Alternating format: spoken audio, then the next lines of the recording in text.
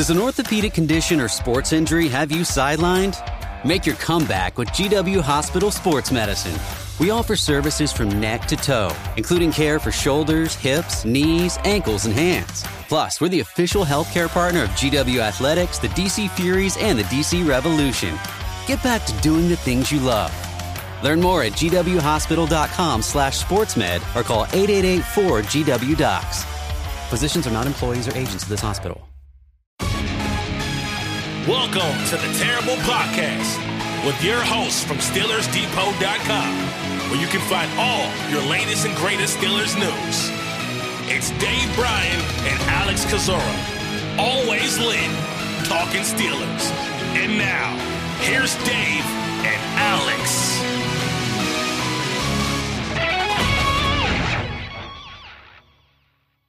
Welcome to the Terrible Podcast, Season 13, Episode 117. He's Dave Bryan. I'm Alex Kozora, SteelersDepot.com. Thanks for being back with us here this Friday, Steelers Nation. 6 days until day one of the 2023 NFL Draft. And so we are getting ready here with our last minute draft profiles and mock drafts and predictions and discussions. And that includes a draft roundtable we'll have a bit later in the show with Jonathan Heitritter, Josh Carney, Tom Mead, and Joe Clark. So about ready to get this whole thing done, taken care of, and ready for the draft, Dave.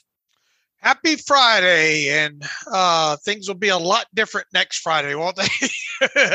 Definitely. So we're really about to shift focus here and start learning more about this 2023 Steelers class, and just an exciting time and looking, I say this every year, man. We come out of the season, and obviously you and I are behind on draft prospects. And really, I don't start really getting to know a lot of these kids until Senior Bowl time. But when I look back every time at this time of year, I think, man, I've been able to learn so much about this class, and thankfully we've got these guys doing the draft profiles which helps speed that up. And obviously we've had guys at the Senior Bowl and the Shrine Bowl and the Combine and things like that. It's just it amazes me how much you can cram into just a couple of months with this prospect, with these prospects, especially with we both watch college football throughout the season, but we don't dive deep into the tape or learn a lot more about these guys until actually the Steelers season ends. So it's just amazing, because we had the long roundtable, another roundtable discussion today with some of the guys. It just amazes me how much, how far we've come in just a short matter of time. Yeah, I was just thinking about that the other day, that back in January, just a couple of months ago, I felt so unsettled, didn't really feel confident or comfortable in these names. And now I just a total 180. And just by the way here, not super relevant to Pittsburgh, but some huge news coming in here just as we began the podcast here this Friday. According to NFL Network's Ian Rappaport, the NFL has suspended 5 players, headlined by Lions wide receiver and former first-round pick Jameson Williams, for violations of the NFL gambling policy. He's now been suspended indefinitely, at least a year. Or wait, I'm sorry, I apologize. No, he's it might 5 be 6 games. 6 games, okay, yeah. The tweet is not worded all that well, but Williams suspended 6 games. Ian Rappaport may have participated in 420 days. A little bit, yeah. We'll talk about that in a second. But yeah, Williams, 6 games. And then I think Quentin Cephas is a year. I don't know. This tweet is actually really hard to read. But point is there are some big suspensions being handed down by the NFL. Yeah, for gambling violations as well, too. So, boy, yeah, and all those are Lions players, right? And then there's Commanders Shaka Toney as well. So I think it looks like 4 Lions and a Commanders player. All right. Interesting news here to start off a Friday. I wonder what that does to their draft plans, maybe. I wonder if they've known these are coming. They probably had some suspicion, I imagine. For how long, I don't quite know, but I imagine this is not going to be news to them as it is news to us. So, Dave, the Allen Robinson trade has been finalized, officially announced by the Steelers today. I know that took a couple of days for the physical to happen and probably him, sign the contract and everything to become officially official. But the Robinson deal is done. It does seem to come with some sort of maybe contractual wrinkle or change to it. but you can kind of outline what that might mean and what that might not mean. Yeah, and once again, we joked about Ian Rappaport and the wording of his tweets last night. He broke the news on this. It's just the wording of it makes it kind of hard to decipher there. Long story short, and I think Adam Schefter kind of gave us more clarification. I think what Ian was doing was rounding down, and to for the general public, rounding down in numbers is fine. But for people that lose sleep over it like I do, it drives you absolutely crazy. But it sounds like that the Rams are paying a total of $10.25 million of what Robinson was scheduled to earn in 2023. Now, let me clarify that even more. He was scheduled to earn a $10 million base salary in 2023, along with a $5.25 million roster bonus. Originally, I thought that roster bonus was due to him in March and thus already paid by the Rams. But I went back and looked late last night. I don't think there was a March date tied to that. So, I think to confirm that up is it didn't matter anyway, because all $15.25 million of what Robinson was scheduled to earn in 2023 was guaranteed. So it sounds like what the Rams did is they probably took that $10.25 million and gave it to Robinson right before the trade, as part of a signing bonus to lower his base salary down to $5 million, so that the Steelers could accommodate that over on their side in a trade there. So he arrives to this, visualize this, he arrives to the Steelers with a $5 million base salary in 2023, period. From there, it sounds like, and I threw this out on Twitter a couple of days ago. I didn't think Omar would do this, but it sounds like by the wording, this is what happened. You know, he's under contract technically for this year plus 3 more years, with 2 of those being void years. It sounds like what they did is they are lowering Robinson's base salary down from $5 million to $1.165 million, giving him the rest of that $5 million, which is $3.835 million, in form of a signing bonus. And while we don't know for sure, because it's not stated yet, I'm willing to bet that they've taken that $3.835 million signing bonus and then filled it in over the 4 years as far as proration goes. That would make sense to do that, because in turn that would lower Robinson's 2023 cap charge down to $2.12375 million overall. Now, in doing that, obviously you set yourself up for potential dead money, next offseason there. But it would help you better accommodate Robinson on a lower cap charge versus $5 million overall. Now, once again, do we know this is fact? No. And shame on me for doing my cap update yesterday and assuming that the early numbers that were thrown out were going to stick. But we'll find out in a couple of days once this thing hits the NFLPA. But it does sound like Omar utilized the extra years in Robinson's contract, 2 of which are void, to stretch out this signing bonus here. Now, it would make sense to do that, once again, by lowering his cap charge. So we'll find out. Nothing's really changed as far as how much the Steelers are assuming into 2023. It's just the fact that it looks like they might be lowering his cap charge once he arrives via what is essentially a restructure here. Now, here's the other thing that gets confusing here when it comes to Ian Rappaport's tweet. Right. He has 2024. Robinson now has a $10 million base, down from $15 million. Well, the way that Over the Cap already had previously Robinson's contract laid out, he already had a $10 million base. However, he had a $5.75 million roster bonus due in March of 2024. Now, none of that 2024 money is guaranteed.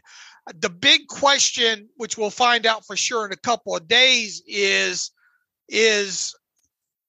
what happened to that $5.75 million roster bonus in 2024? Did it indeed come over as part of the deal? I doubt seriously the Rams paid money, an extra $5.75 million, to get rid of him, because it would have made sense if you're going to pay him all that money to just keep him, as part of that. So I think the big question now, here's the other thing that's plausible, I guess, is did they go to Allen Robinson and say, look, the Steelers have issue with that $5.75 million roster bonus in 2024. If we cut you and we don't trade you, it's going to go away.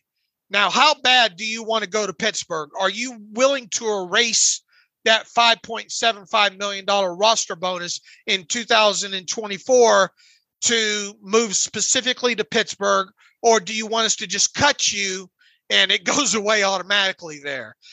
So the wording of Rappaport's tweet here, and we have not seen anything to clarify this, I don't think, out of any of the other mainstream media guys, is what exactly happened to the 2024 structure. I will say this: if somehow that $5.75 million roster bonus in 2024 went away as part of this deal, and they would have to get Robinson to sign off on this, obviously, here.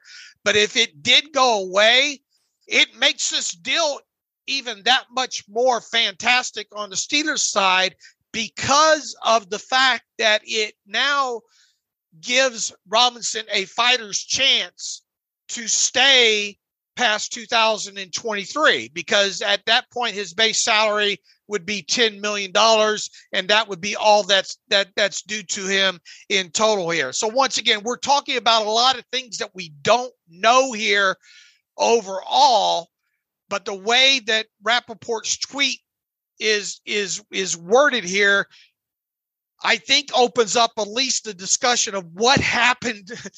What does it mean? What happened to the $5.75 million roster bonus in 2024? Because I doubt seriously that the Rams paid it. Was it just erased in the language as part of this, or is the whole thing just going to carry over in Ian's just very, very bad reporting on his part? Okay, so the options in terms of the possibilities of where that roster bonus went is either it's still there and the report is just somehow incorrect, or it was negotiated where Pittsburgh said, we're going to take that roster bonus out. Robinson agrees to it as part of the trade of him coming over from Los Angeles. Is that correct? Yeah. I would think that the Rams would have to negotiate that on their side. Okay. Because once he got to Pittsburgh, he could say, nah, I'm not going to do it. Right. But as part of the whole agreement and as the negotiation happened, I'm sure Pittsburgh was wanting that to be confirmed before the trade became official. Right. And once again, that $5.75 million in 2024 roster bonus would have went away had he been cut outright, right? Because all of his contracts just eliminated there at that point. So I think it's plausible that maybe they went to him and say, how bad do you want to go to Pittsburgh? Because look, all of his 2023 money was guaranteed, right? So he was going to get that cut or not. It just might be, and I guess the incentive there would be, we'll trade. That's the only way that Pittsburgh will take you to this overall as part of this deal. They're not going to sign you if we cut you outright. Too much minutia involved there at that point. do you want to go to Pittsburgh? And if so, are you willing to eliminate that roster bonus in 2024? Right. It's just pure speculation on my part based on the way that Ian Rappaport worded this tweet. So we'll have to see. But it does indeed sound like they did lower his cap charge down just to a little bit like $2.12375 million in 2023 by utilizing the 4 years in his contract. We won't know for sure until this hits the NFLPA, which unfortunately the deal was just made official this morning. It won't hit the sheet until tonight. And then we won't probably find out specifics until like Monday, Tuesday, or Wednesday of next week.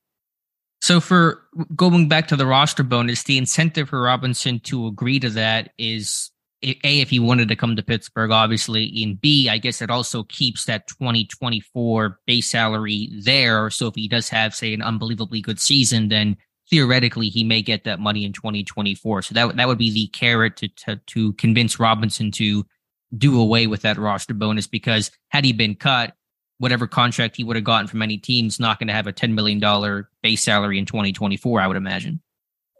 Correct. And then there's I don't know how the offset language is in that versus what the Rams would be guaranteed to pay and what a new team would pay and how much that would offset the Rams payment and all like that. That's a whole different podcast there. But I would think that, just as you worded there, I would think that the incentive would be that, because look, the Steelers aren't going to pay him no matter how good he would really have to have a good season for him to even think about lasting past March of 2024, because that's the timetable that's tagged with the $5.75 million roster bonus there. Right. So the incentive would be for him to eliminate that and still give him an opportunity to earn $10 million in 2024 if he has a good season with Pittsburgh in 2023.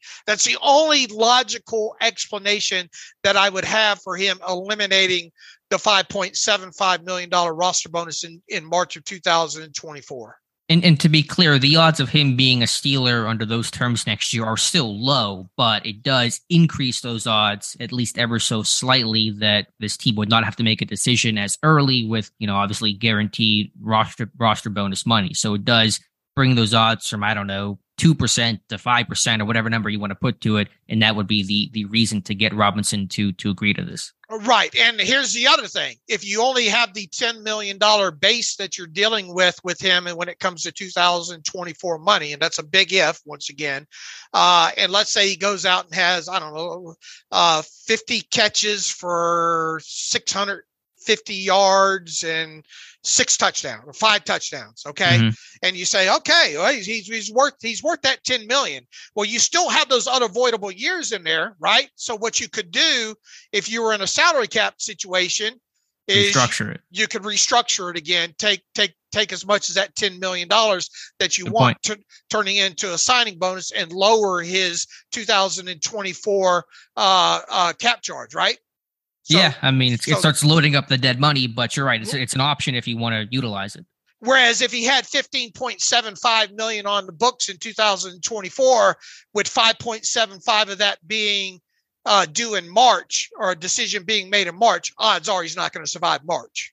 Sure. Is there a precedent for this? Because I know obviously, with Vance McDonald's contract, the Steelers like to take out some of these incentives. I know this is not an incentive, and Pittsburgh has done a lot of roster bonuses in some of the contracts that it has, but is there any sort of precedent based on a team, the Steelers getting rid of a roster bonus as they acquire a player before? Not that I remember in recent history, as long as I've been paying more and more closer attention to this overall. No. Now, they did work out the McDonald per game roster bonuses, but it was after a couple years, after a year or two that he was in Pittsburgh already, Okay. It was in that second year, I guess, that first full year they had redone that contract, I guess. Right. Either was the first full year I don't remember exactly, okay. But it did not happen initially when he came over. No, there. And this circles us back to the whole thing is, boy, kudos if indeed this happened with them using those void years that were already in place there as a mean to lower his cap charge. Well, it shows that Omar is at least open to being creative like that past the COVID year, Sure, because our thought was, $5 million, the Rams were eating most of that money, but that's still, a fair amount of money for Pittsburgh to carry this year with not a lot of cap flexibility. And so if they're trying to creatively, let's get Robinson and basically have a minimal cap charge against him, that's going to free us up to do other things or not have to do other things in terms of restructuring, although they probably still will, but just again, giving you that additional cap flexibility. Right. So the big question, there's two questions we need to answer by the middle of next week is A, did they indeed turn that, are they indeed going to stretch that 3 point whatever million of a signing bonus given to them now over the course of the four total years? And the other thing is what happened to that $5.75 million roster bonus in 2024? Right. So just to be clear one last time, the base salary, we know that has not changed. There's no way the base salary was reduced from 15 to 10 because the base salary was 10 prior to the trade. There's a roster bonus in there, and that seems to be the crux of the issue that we're trying to figure out. In 2024. Yeah. To my understanding, the base salary in 2024 was already $10 million.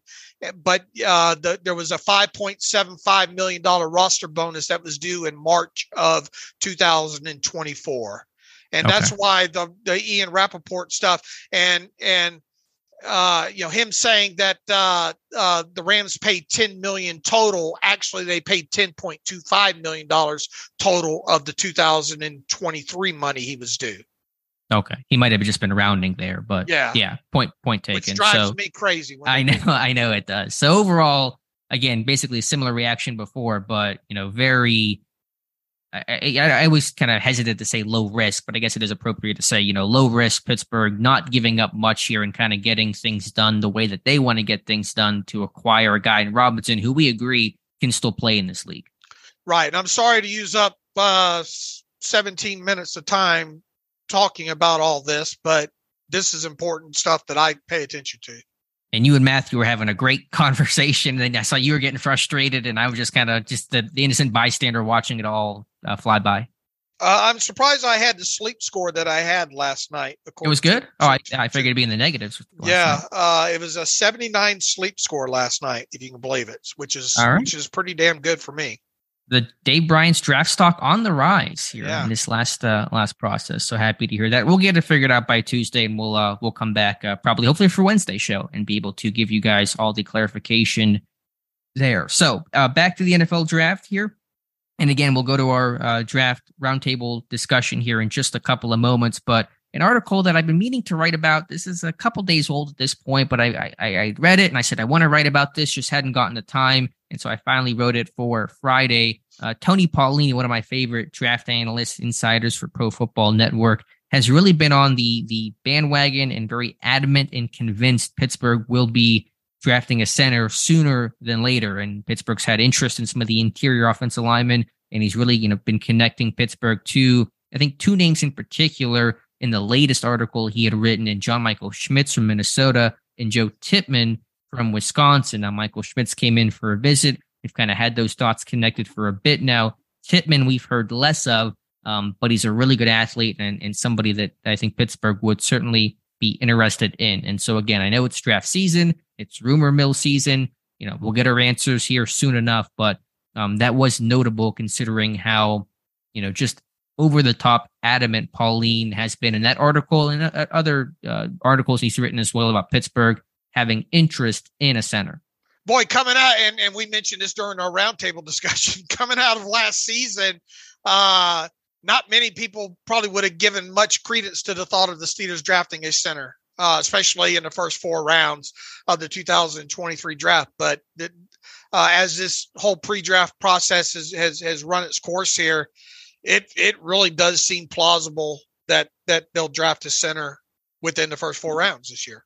Yeah, it's not just the sole fact that they're going to draft a center. Something later, day 3 would make sense. You're not sure who the backup is with J.C. Hassenauer in New York with the Giants, but is it going to be, a 32-49 type scenario, higher than maybe what people think after you add Sayamalu and you add Herbig, and those are, of course, guards. They played center a bit in the past, but you felt like Cole was steady in the middle. So, again, it's the thing I've talked about so much. I've really wrestled with, my brain saying this team doesn't really need a high end center at 32 or 49, but also just the evidence of Pittsburgh has shown a lot of interest there. And so what do you make of all that? We'll find out. But have you watched Tippmann at all? I've watched him a little bit. Not enough. I probably before.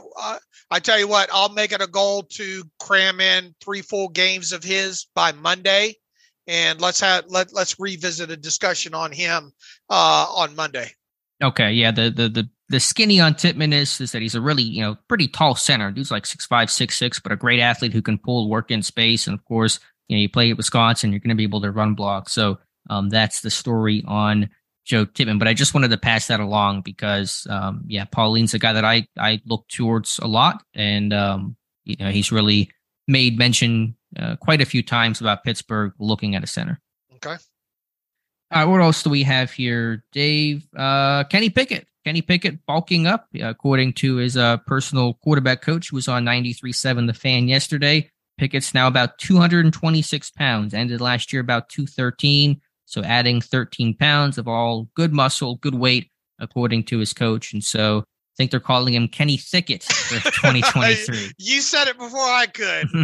No, look, he looks great. I think he looks great. And obviously he as part of, and I think his quarterback coach talked about, Rasiopi talked about this, the pre-draft process and, making sure, doing the things for the combine and all like that. And then, getting into the season, just the whole, everything that comes with the draft process and all like that. And, he talked about, I think early in the offseason about wanting to work and add a little bit of, muscle to him and all like that. I think he looks great overall, and hopefully this will, help lend itself to any durability concerns with him. It shouldn't impact his mobility or anything like that. He's just a body metamorphosis of coming into the NFL and everything that goes along with that. Maybe, hopefully the arm strengths maybe improved a little bit and all like that. I think Tony talked about how, having a year under his belt and knowing what the Steelers expect, the type of throws in the offense that he can make, they can really hyper focus in on that, and the routes and the timing and Tony's talked quite a bit about the footwork aspect of Kenny Pickett this offseason. I think Kenny has talked a little bit about that as well too. So he's doing all the things that you would hope to see that your second year quarterback would do during the off season after his rookie season. So we'll just wait to see what the finished product is overall here, but best shape of his life. We are in that season. We're in the best shape of your life season, but it seems true for Pickett. And you're right. Kenny Pickett's a worker. Like, this dude just, dedicates time to getting better at his craft and putting in the effort. And that's that does not guarantee he's going to become the next, franchise star quarterback, but it's a really good place to start. It's a really solid foundation that basically 98% of all the great quarterbacks have had that great work ethic, dedication. And I think just for year 1 to year 2, that focused intensity. I'm a Steeler. I'm the starting quarterback. I know exactly what's expected of me and how things should go and how things should look compared to a year ago when you have no idea what team you're going to go to, no idea what situation, what system you're going to be dropped into. If you're going to start, be a backup, compete, no earthly idea. And so just to go from year 1 to year 2 to focus on football, not on my pro day script and combine stuff and interviews, and just focusing on being the best quarterback you can be. To me, that is why you see those guys make that jump so often from year 1 to year number 2. And look, the maturity aspect with him coming out was never in question. The leadership, all like that. The guy easily checked all those boxes. But now this is his team. Now this is his offense. He's assumed that position. Got all the guys down there in Florida and stuff like that. All the boxes that you'd want him to check when it comes to an off-season process after his rookie season are checked now, in my opinion. And we'll just see what this brings on the field now.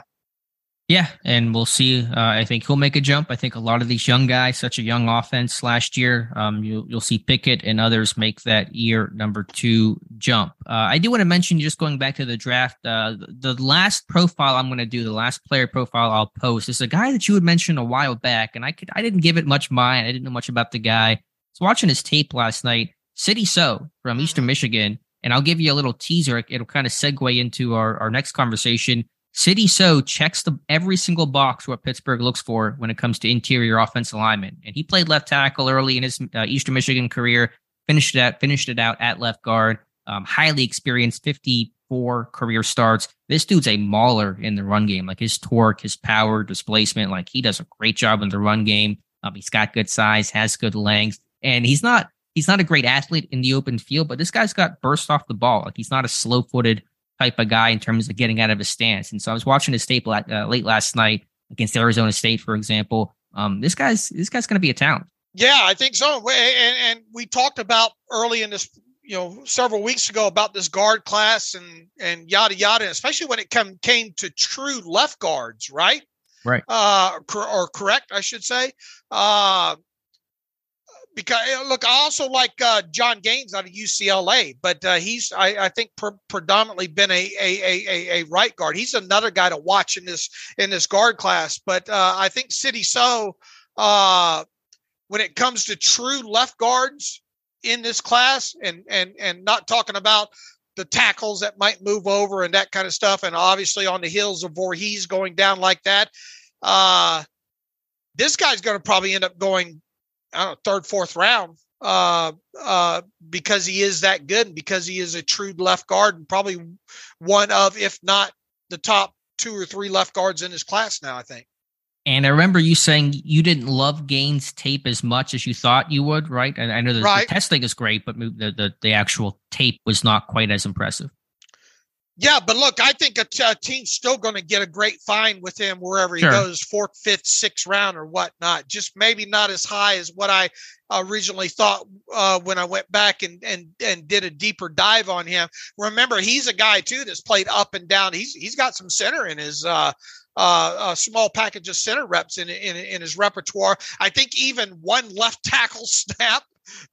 Just one snap. Oh, really? Yeah, but he's played a handful at right tackle, obviously both of the guard positions, and a little center as well too. So if you get into that 4th or 5th round, and not necessarily the Steelers, but any team in general, I think John Gaines is going to look real attractive to you as a guy that can push maybe some of the offensive linemen ahead of him in camp, and maybe even outright win a job. Great leadership. I was there I think 5 years at UCLA, and it seems to be an ultra clean prospect across the board. Leadership, captaincy, and I think even his it's been a while ago I put out there, but if you look at his short shuttle time, it was A+.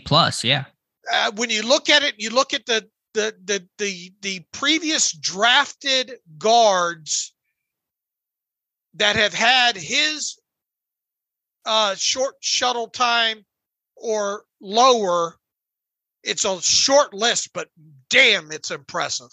Yeah, there's a really strong, what's the number, like 4.45 or better in the short shuttle for interior alignment. If you're below that, the correlation between that and NFL success is really strong. Yeah, it's like super. Let me see if I can find that tweet real quick here I had on him. And while you do that, I'll leave another teaser here. John Gaines missed in only one category, one box away in our what they look for study. That was the bench, only 19 reps on the bench press, but he hit in every other category. So yeah, certainly a name to watch, and the testing is all there. But I did want to mention So because I felt like this is a guy with good tape, and his testing was really impressive as well, considering the body type and the frame.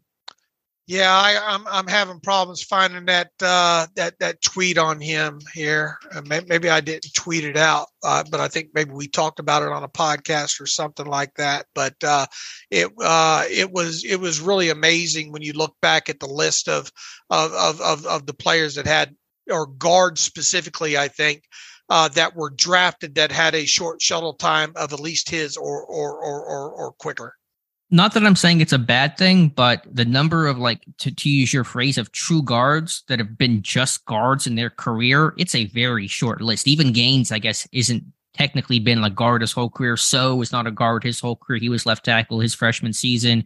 Like, I'm just trying to think of how many guys were actually just a guard. I think it's Osiris Torrance, and maybe just Osiris Torrance. Was it, what was Voorhees? Did Voorhees? No, he's played tackle too. Okay. He's played guard and tackle. Yeah, and Avilia's played center and guard. And so, I guess John Michael Schmitz has been a center, not a guard, but he was like one spot his whole career. So, I mean, again, versatility, I'm not saying these are bad things, but just it is kind of funny to sit there and say, how many true guards there are. It's a pretty short list. Okay.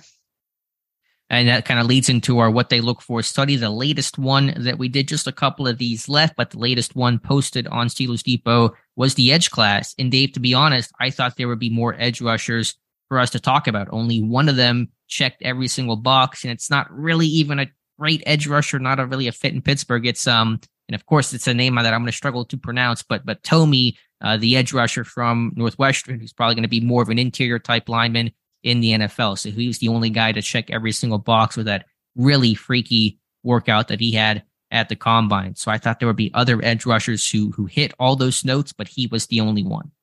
And who was close?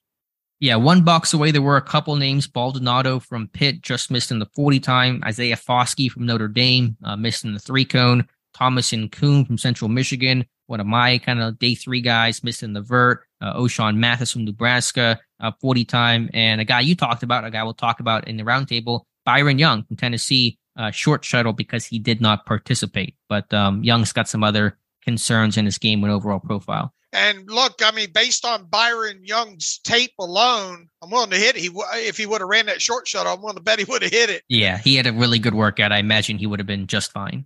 Now they haven't seemed to show much interest in him, and he is a little bit older of a prospect and all like that. That Baldonado's an interesting guy as well too. Obviously, right there in Pitt's backyard. I think played mostly with his hand in the dirt, right? And but I mean, if you're going to consider a guy like Uzama out of North Kansas State, then you have to, I think, consider Baldonado as a potential later round guy. Yeah, he's got a little bit of size and some length and good testing overall. So that's probably a name. And I think Incoom's a bigger, kind of heavier handed type edge rusher. And you're talking maybe, late day 3 type candidate with him.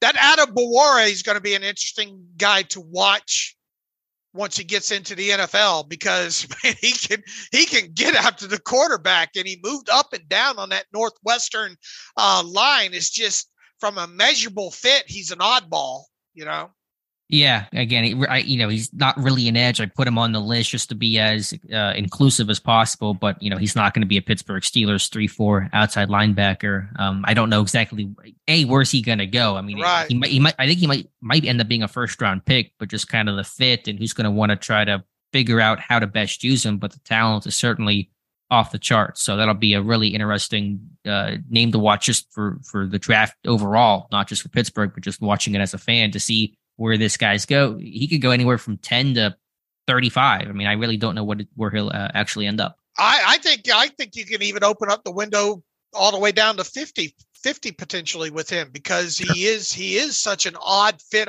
Now he held his own at the Senior Bowl, man. Oh, he had a great week. Yeah. I mean, just overall, but I mean, 6'1" and 5'8", 282. I mean, you're getting into that Cansey talk as well too, when you're talking about a guy kind of that size there. But he has length, like 34-inch arms, which is absurd for the height, because Cansey's really short. He's T-Rexy.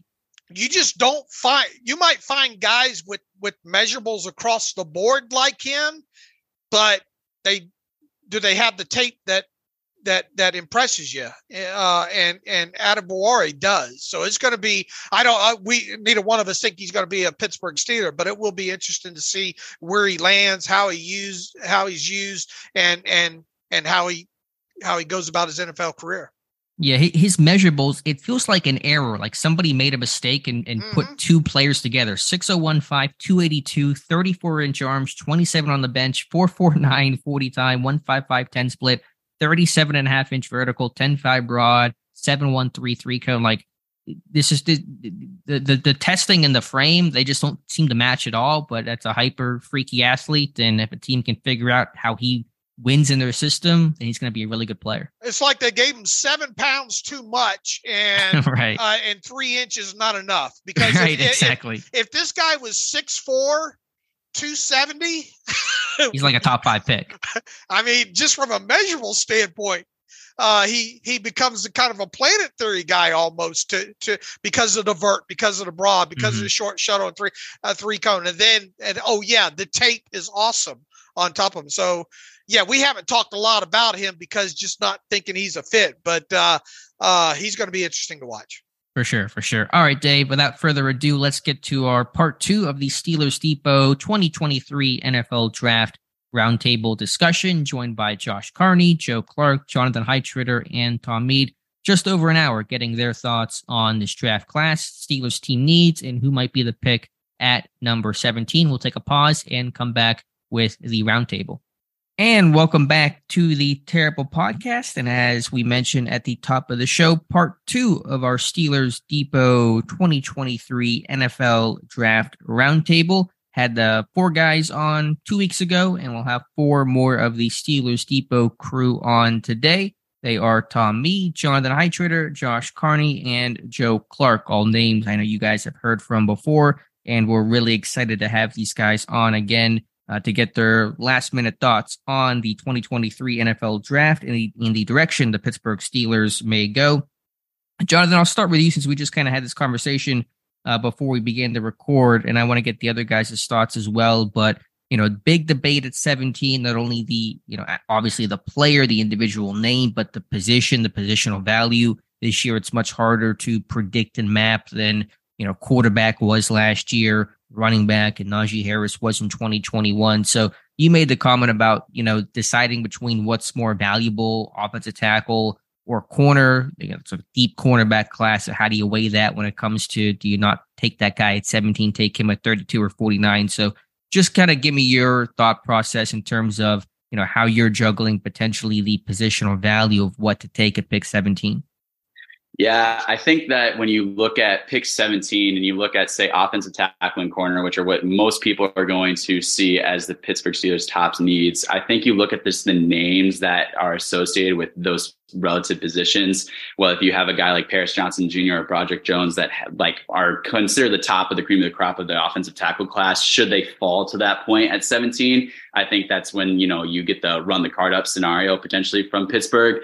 But other than that, I mean, you have guys like Darnell Wright, who many analysts are considering possibly the number 1 offensive tackle in this class. For some people, DeJuan Jones, Anton Harrison, with Wright being more of like that mid to late 1, maybe early day 2, but like Jones being more probably late 1 to early 2, and then Harrison and likewise in that same respect.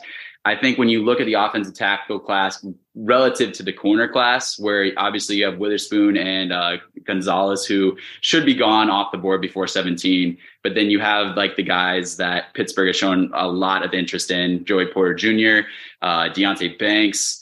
You have like guys like Julius Brents and Keely Ringo that are probably more day 2 type players.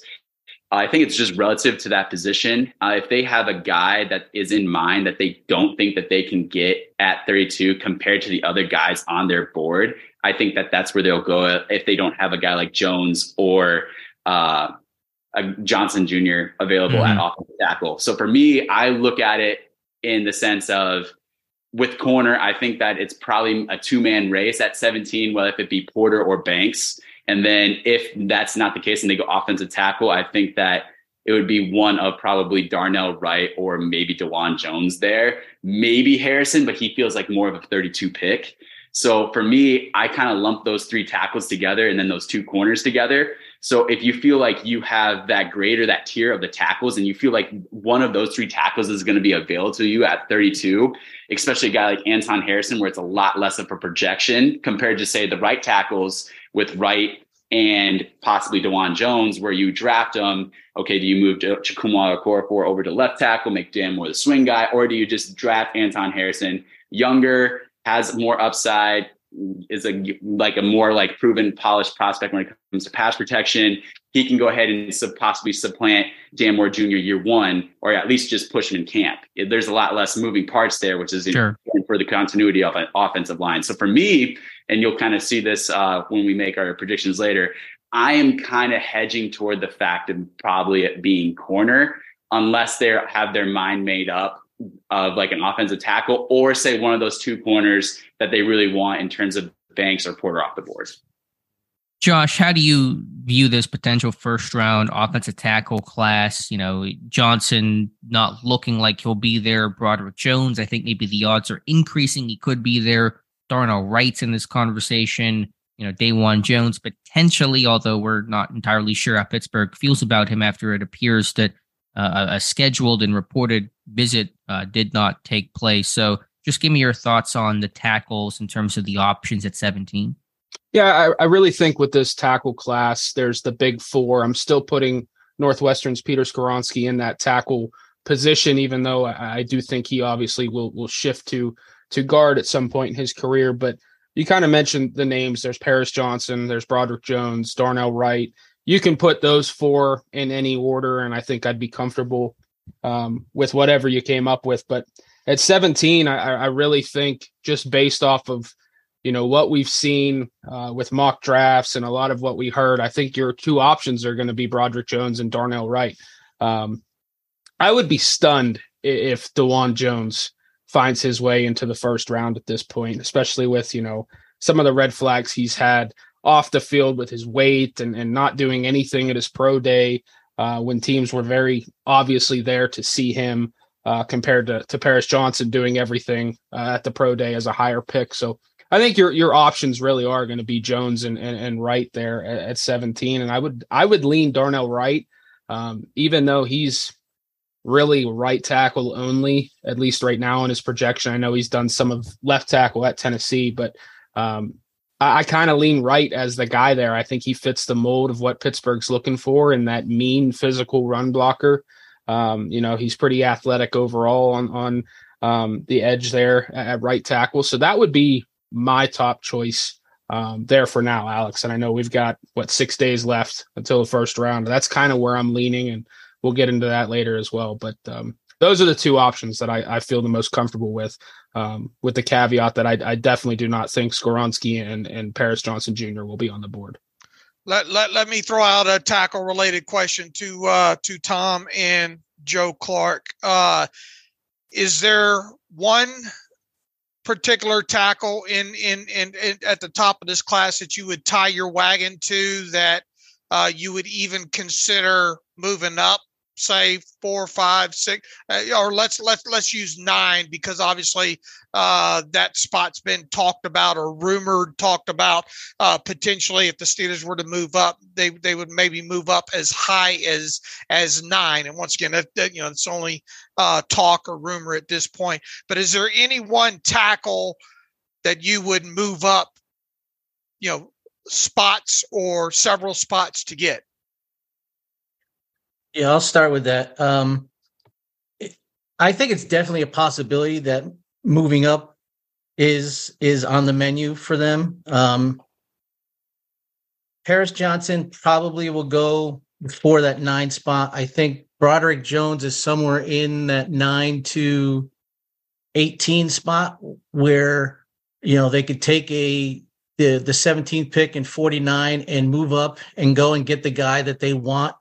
And then, they had that 32 pick to start the second round, which is a prime spot to trade down. So they could recuperate a pick or 2 if they indeed trade up. So in my opinion, Broderick Jones is a high possibility for them. I'm not on board with DeJuan Jones at all. And as far as Darnell Wright goes, I think he fits what they want to do. But if you're going to move up to take a tackle, or even take a tackle in the, where they stand, I think it should be a left tackle. Okay, Joe? Yeah, so, I mean, the one guy, obviously, that I'm in love with in this draft class is Skoronski, but I think he really long-term projects as a guard. And with the work they did bringing in Samalo and Herbig and really shoring up that interior, I'm not sure he's a guy now that they would move up for. So if they're going to move up, I think in that range, somewhere between 9 and 12, I think is where they look to jump in and move to. So I think it really would be for Paris Johnson if he's there. I mean, if he's there, obviously, then I think they could look to make the move. But, I think he's kind of the guy they'd look for to kind of long-term anchor that left tackle position. Kind of even this year, if he doesn't start, which I think he probably would if they take him that early and developing him. He'd sit behind Dan Moore Jr. for a year and then take over 2024, 2025. Long term, I think he would probably be. It wouldn't be a bad move to move up to take him. So if that was what they were going to do, I think he would probably be the guy they do it for. Josh and Jonathan, just kind of similar question. Dave and I have kind of gone back and forth. I think we disagree a little bit, and obviously anything could happen on draft day. Nobody knows. I don't think even the Steelers quite know right now. But if you had to guess, and Jonathan, I'll start with you, is it more likely if I had a crystal ball that was kind of fuzzy and said, I know the Steelers traded that 17 pick. I don't know if they went up or down. Is it more likely in this draft they go up or down? If you had to guess, what direction do you think Omar Khan would go? For me personally, I'd probably say down. I posted an article about a month ago saying that the Steelers would likely trade down in this draft, at least probably with one of their first two picks at 17 or 32 overall. I've noticed doing the mock draft Mondays and just watching trends, and obviously mock drafts aren't the be all end all when it comes to projections, but it kind of gives you an idea of just where people's kind of stock is falling and how people are kind of viewing general prospects. It just feels like 17 is such a no man's land in terms of okay, maybe you have a Broderick Jones there. Maybe they have Joey Porter Jr. fall into their lap at 17, and it'd be hard for them to pass up on a guy where it's a position of need as well as it's the legacy pick and everything like that. But if those guys really aren't there, I mean, they could trade up a little bit, but they already don't have any picks in the 5th and the 6th round. And you know that they're going to want to be able to bridge that gap of nearly 120, more than 120 picks now that they completed the Allen Robinson trade and traded down from that position. So they're going to want to bridge that gap somehow. I could definitely see a trade where, maybe Kevin Dotson gets dealt maybe, but at the same time, I do think that they're going to trade down in this draft at some point to be able to recoup some of that middle round value. So I think that if you look at the top names being unavailable and having the price to pay up, whether it be a 3rd, 4th round pick, just making that gap even greater, I think if those names that I mentioned are off the board, I think trading down to 23 with the Vikings, I think trading down to possibly 32 with the Chiefs or 31 with the Chiefs is plausible. Just if they want to go get a wide receiver that they really want, or say the Vikings are enamored with Hendon Hooker as a quarterback or something like that. And they'll be able to net either, another day 2 pick in the 3rd round, as well as multiple day 3 picks in the 4th, 5th, and 6th round to do that, while being able to still get a similar player of value in terms of maybe a Brian Brzee, maybe a DeJuan Jones, maybe a Devontae Banks, and getting that same guy where they might have a tier of 3 to 4 guys they're comfortable taking at 17, trade down 4 to 5 picks, recoup more of that middle round draft capital. That makes more sense in my mind than already parting with more draft capital, creating a bigger gap and getting a guy that, can make an impact for you. But at the end of the day, you have less draft capital. Yeah, and you had the article that was really well received about, could a team, a Minnesota, whoever, want Hendon Hooker and maybe move up for him? Tampa Bay at 19 goes up to 17 to try to block some other squad that's trying to push up. So that totally makes sense. Josh, same question to you. If you had to guess up or down in round 1, what direction do you think Pittsburgh would go? If you'd asked me this before free agency, I would have said down, just because of the amount of holes and obviously not having that 5th or 6th round pick. But with how aggressive this new front office has been, at least in the last 11 months, I'm saying up. They've done a really nice job of plugging some holes, giving themselves some flexibility when it comes to the draft. And if they identify that guy, say it's Paris Johnson, say Jalen Carter's on the board at 9 or at 10, somewhere in that range, it would not shock me if Omar Khan, moves up and gets his guy. If you have a guy that you like, go and get him. I think that's something that we've always talked about. And based off the work that they've done here in free agency this offseason, kind of reshaping this roster, I can really see this front office just kind of not punting on this draft in a sense and trading, mid-round picks and really just blowing it out of the water, but really just going up and getting their guy and, kind of plugging a major hole, whether it's at left tackle or along the defensive line, if it's a Carter or a Paris Johnson Jr. So I would definitely say moving up. Let's talk about a guy that's kind of popped into discussion at possibly 17.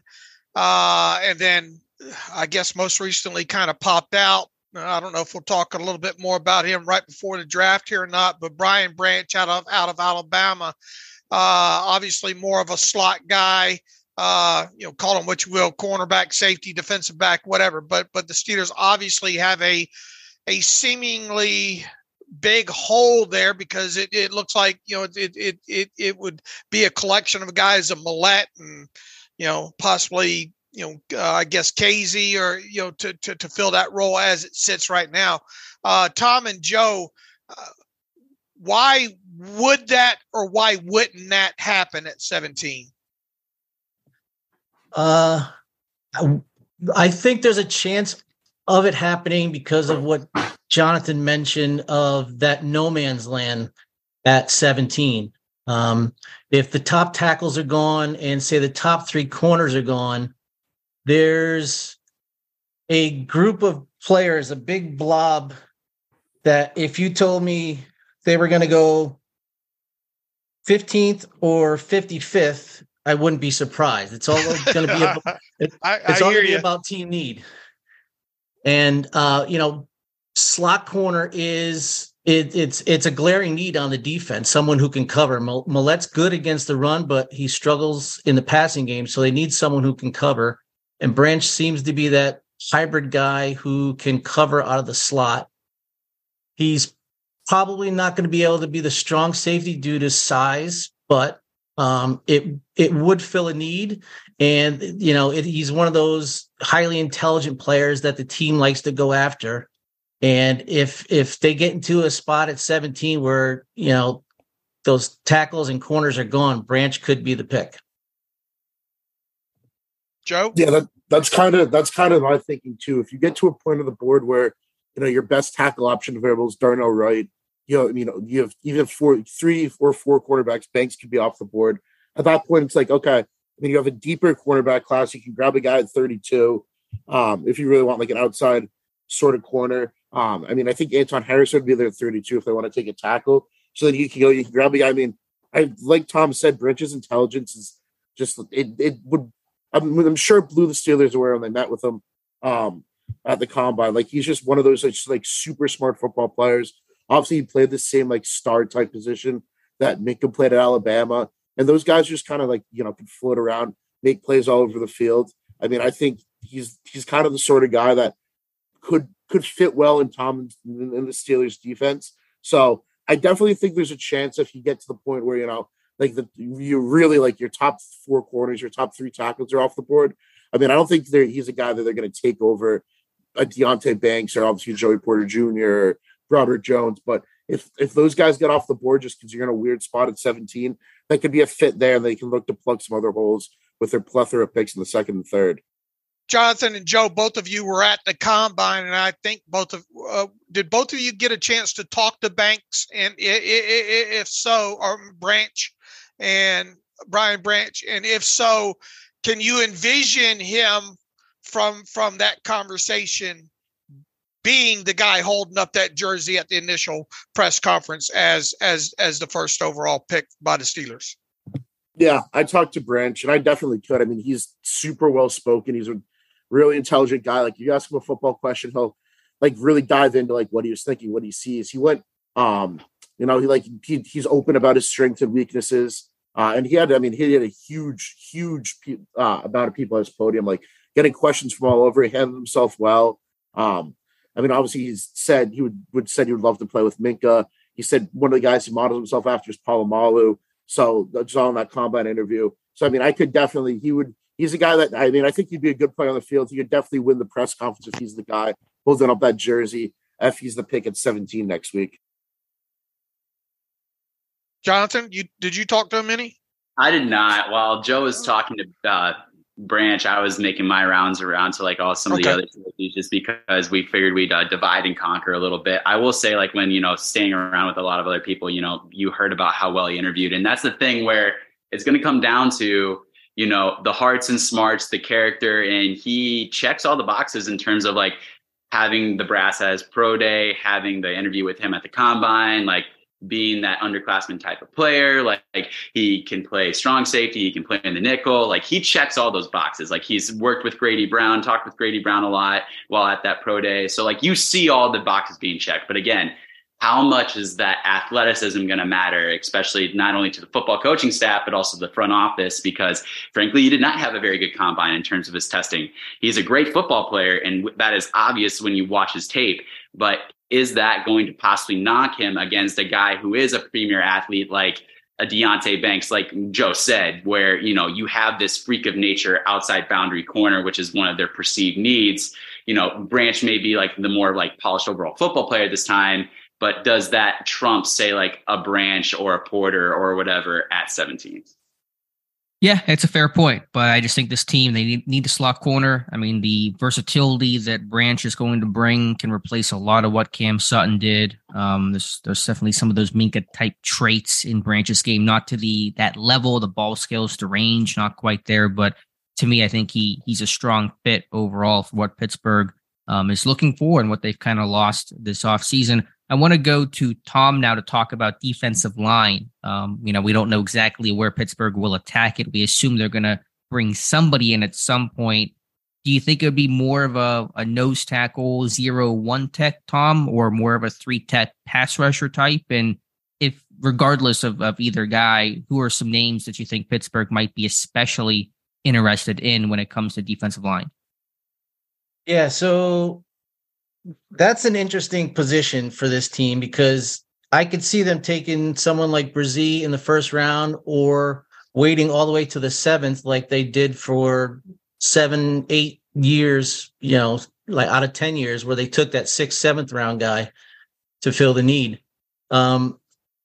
Personally, from what they've done through free agency, I think that more of that 5 technique, the longer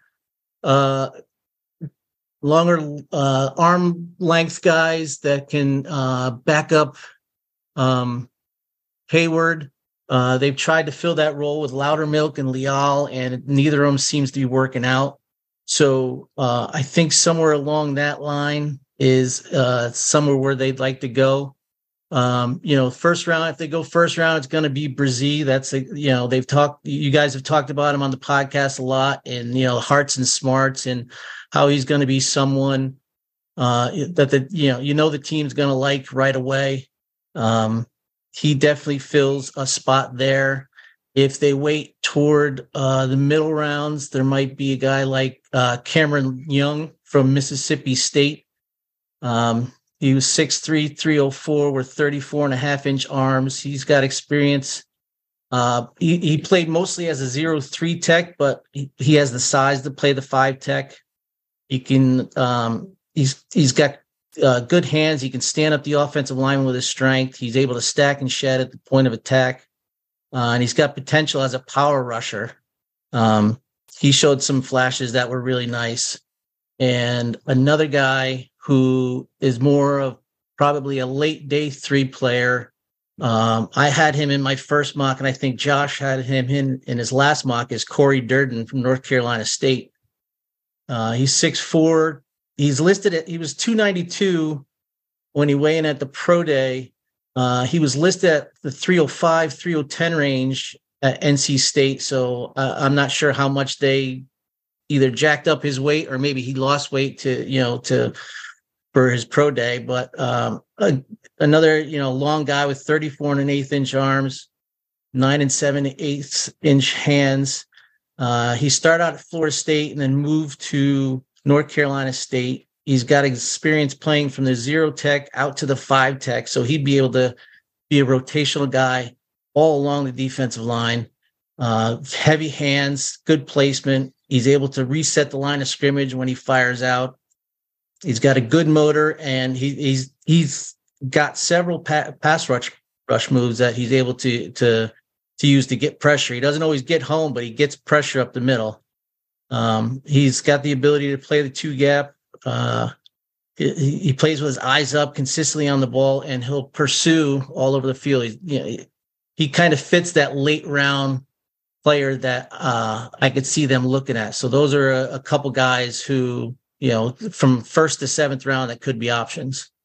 Jonathan, I wanted to ask you about one name you mentioned earlier. It's a name I've kind of really started to warm up to in terms of possibly being the pick, and that's Carl Brooks from Bowling Green. Carl Dunbar at the Pro Day, brought in for a visit, really athletic, pass rusher. Just give me your thoughts on Carl Brooks. I mean, he makes a lot of sense, basically checking all those boxes that we look at, like, especially when you look at position coach at the pro day. Like, in the past, that's predicted so many mid-round Steelers picks. When we look at like George Pickens, or we look at, other guys in the past, just having that play or that position coach at their pro day for those middle round picks, whether that be 3rd, 4th round for a guy like Carl Brooks. But you look at it, the body type that you want for that 3 tech 4 eye position for the Steelers is very rare in terms of being able to have that size to be able to play interior, but also have that athleticism and that twitch to be able to function as a pass rusher. And that's nice because, like, while Carl Brooks played a lot on the outside as a stand-up edge rusher at like nearly 300 pounds, he also would kick inside and like use that athleticism to take advantage of guards on the interior.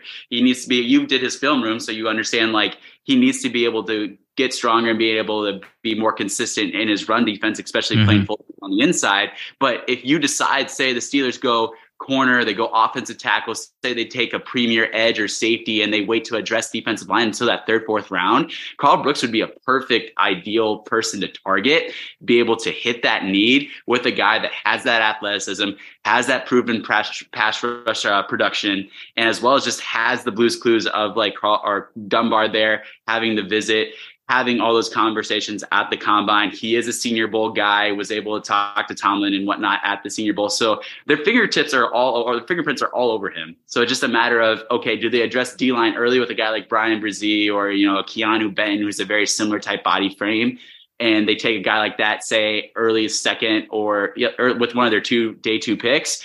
Or do they wait, address other positions, and take this guy in Carl Brooks, who also makes a ton of sense and honestly could be that developmental guy that you have again behind a Cameron Hayward and Larry Ogunjobi?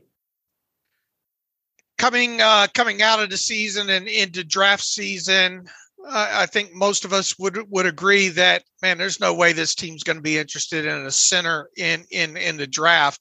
But the further we've gotten into this thing and judging by, pro days and visits and interest throughout the process, and even Tony Pauline, I think the Draft Network wrote this morning or yesterday something to the effect of he really thinks the Steelers will draft a center in this draft. Let's send this one out to Josh and Joe, I guess. Could you see this team indeed drafting a center within the first 4 rounds? And if so, who potentially would that center be? I can absolutely see them drafting a center. As solid as Mason Cole was last year, I don't think he's your long-term building block at center at this point, and I don't think there's a move to center for James Daniels coming at any point. This is a decent class overall. There's some names I certainly like. I do see it happening in the first 4 rounds. They've shown interest in Wisconsin's Joe Tippmann. Obviously, there's been a lot of interest in John Michael Schmitz out of Minnesota. Jonathan was on him last summer. We had some conversations about this center class. Joe and I saw Ricky Stromberg out of Arkansas in person in Vegas. He was pretty impressive. Our first impression when we saw him walk into the interview room was that man is a tank.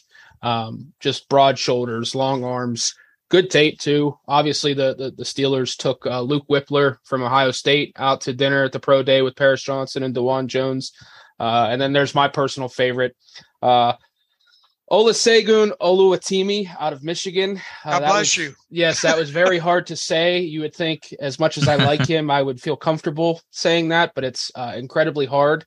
But there's some guys here in the first 4 rounds that could really sit a year behind Cole, upgrade the depth significantly from a J.C. Hassenauer the previous year, and then they could step in 2024 and be that guy. If I were to pick a guy that they are going to select, if I had to predict now, I think it would be John Michael Schmitz. Joe, did you have any thoughts on the center class there, Joe? I know David did mention. I mean, that. Josh basically covered everything. The only other name I'd throw out, and he's more of a guard, but he's center capable, is Steve Avila, just because they hosted him for a top 30 visit. So if they have their mindset on taking a guy that can play center and the second or the third, I think Avila could be a name that they look at. I was going to ask you too, Joe, and this is kind of a bigger picture question, but sometimes I get nervous when things start to feel in place with the Steelers mock draft. Okay, they're going to go probably corner, tackle early, and then defensive line. Like, there's always that curveball. There's always that thing you don't expect in the draft, especially in a first year where you have a new GM and Omar Khan, a new assistant GM and Andy Weidel. I know it's so hard to predict because, anything that's a surprise is a surprise and hard to predict by definition. But if you had to kind of guess a curveball in this draft at any point and say the top 3 rounds, where do you think it would be?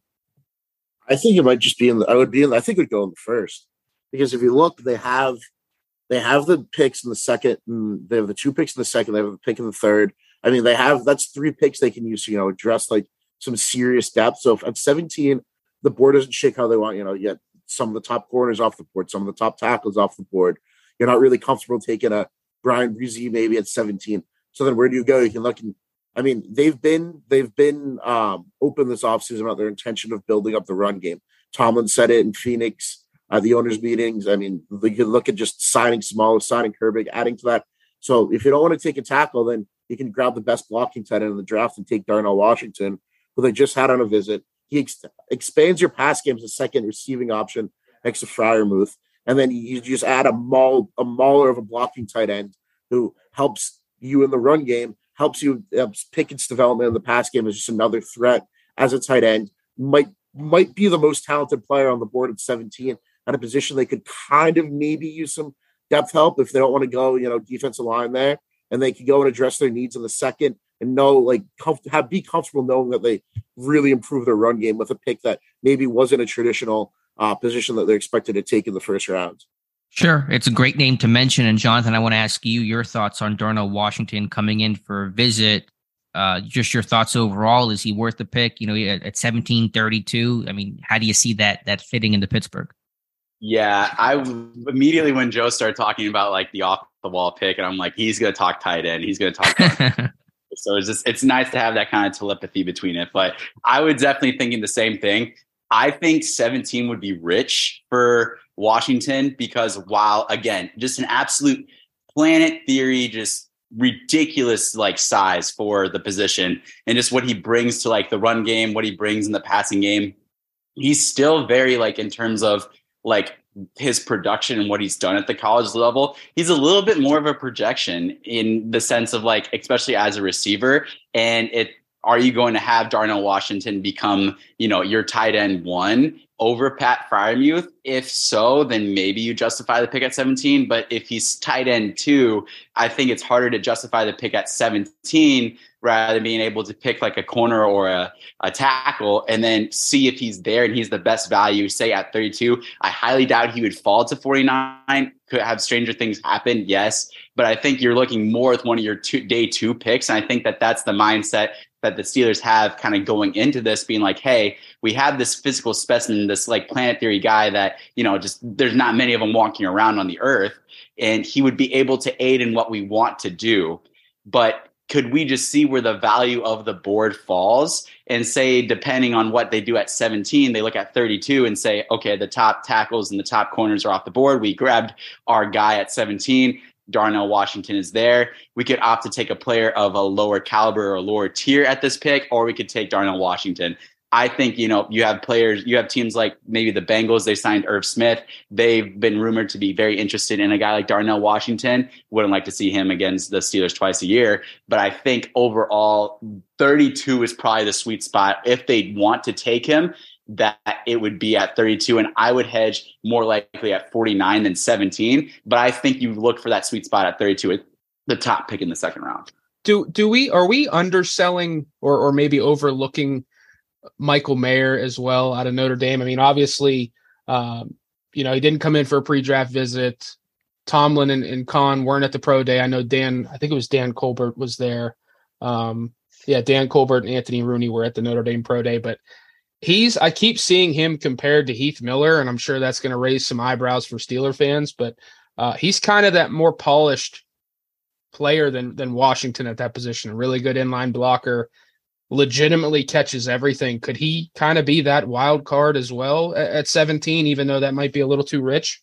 I think that's tough to see just because, obviously you played the Blues Clues game, and I don't think that, the top guys were there at, Notre Dame. So 17 might be tough. Should he be there at 32? Maybe. And again, we're not dictated to playing the pro day with Kahn and, Tomlin, depending on how things have gone in the past. But it is something that you have to consider. But you also just look at the guys that they have shown interest in the fact of bringing in Washington for a visit, and then also showing interest in, having the tight ends coach Alfredo Roberts say at Penn State to talk to Brenton Strange, or I think they were at Michigan to talk to Schoonmaker. I think it's kind of one of those things where you have this complete opposite in Washington to complement what you have in your tight end one in Pat Freiermuth. Yes, I think Michael Mayer is a more well-rounded prospect, but at the same time, if the Steelers want to become this bully ball team, and while Freiermuth has potential to maybe develop a little bit more of a blocker, his blocking is overall capped compared to someone like Washington, where you could go ahead and draft a freaking DeJuan Jones, and then you could draft a Darnell Washington, and you could put those two guys at the end of the line of scrimmage and be like, okay, we're going to go ahead and run people over. And I think that that's a mindset that they kind of want to have, especially if they want to embrace this bully football on offense. So I think being able to have a complement like Washington and Freiermuth does yourself a lot of good. And if you don't have the ability to draft a guy like Washington, you can still upgrade or add talent at the position that can challenge or potentially unseat Zach Gentry with a guy like Schoonmaker, a guy like Strange later in the later rounds, just because of how deep this tight end class is. Let's continue on this tight end, and let's just kind of be a multi-tiered question that maybe all four of you can chime in on. Why hasn't there? I think Josh is on to something there in the fact that why is there no conversation about Michael Mayer out of Notre Dame as a slam dunk? Where is he going? I guess where I'm getting at this is there a possibility that a guy like Michael Mayer even falls down to 32 in this thing? Because we've seen tight ends. This is a deep tight end class overall, and you can make arguments that another tight end or two might be taken off the board ahead of him, I think, in round one. So, why is there no real talk? I mean, there's been talk, obviously, but why isn't a lot of first-round talk been centered around Michael Mayer? And then adding on to that discussion there is, obviously with the addition, I don't think a lot of people would been given credence to the fact of the Steelers maybe taking a tight end in the first 4 rounds ahead of them acquiring Allen Robinson via a trade, which kind of shores up that wide receiver room a little bit more. Why should this team consider drafting a tight end within the first 4 rounds?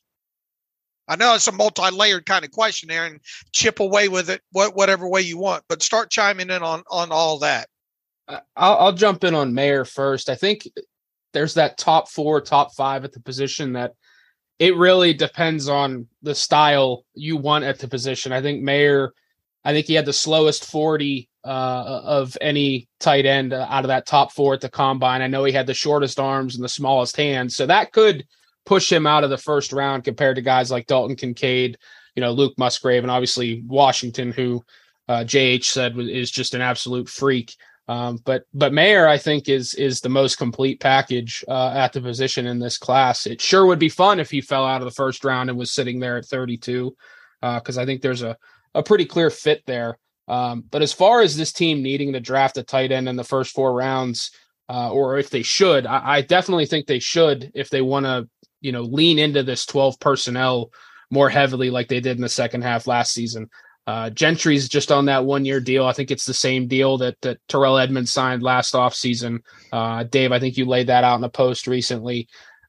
I don't think him being back on that 1-year deal blocks them from taking a tight end. I thought Gentry at times last year was a decent blocker. He certainly took some steps forward, but if you really want this offense to lean into that 12 personnel and pound the rock on the ground, you've got to try and upgrade at the position from a blocking standpoint. And there are some guys in this class that can certainly be that upgrade. Schoonamaker from Michigan was a good blocker. They've obviously had interest in him.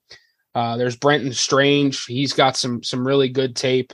I'm curious to see where he goes. I've seen him, 4th round the whole way to undrafted in certain areas. I think they saw Davis Allen from Clemson up close at the pro day.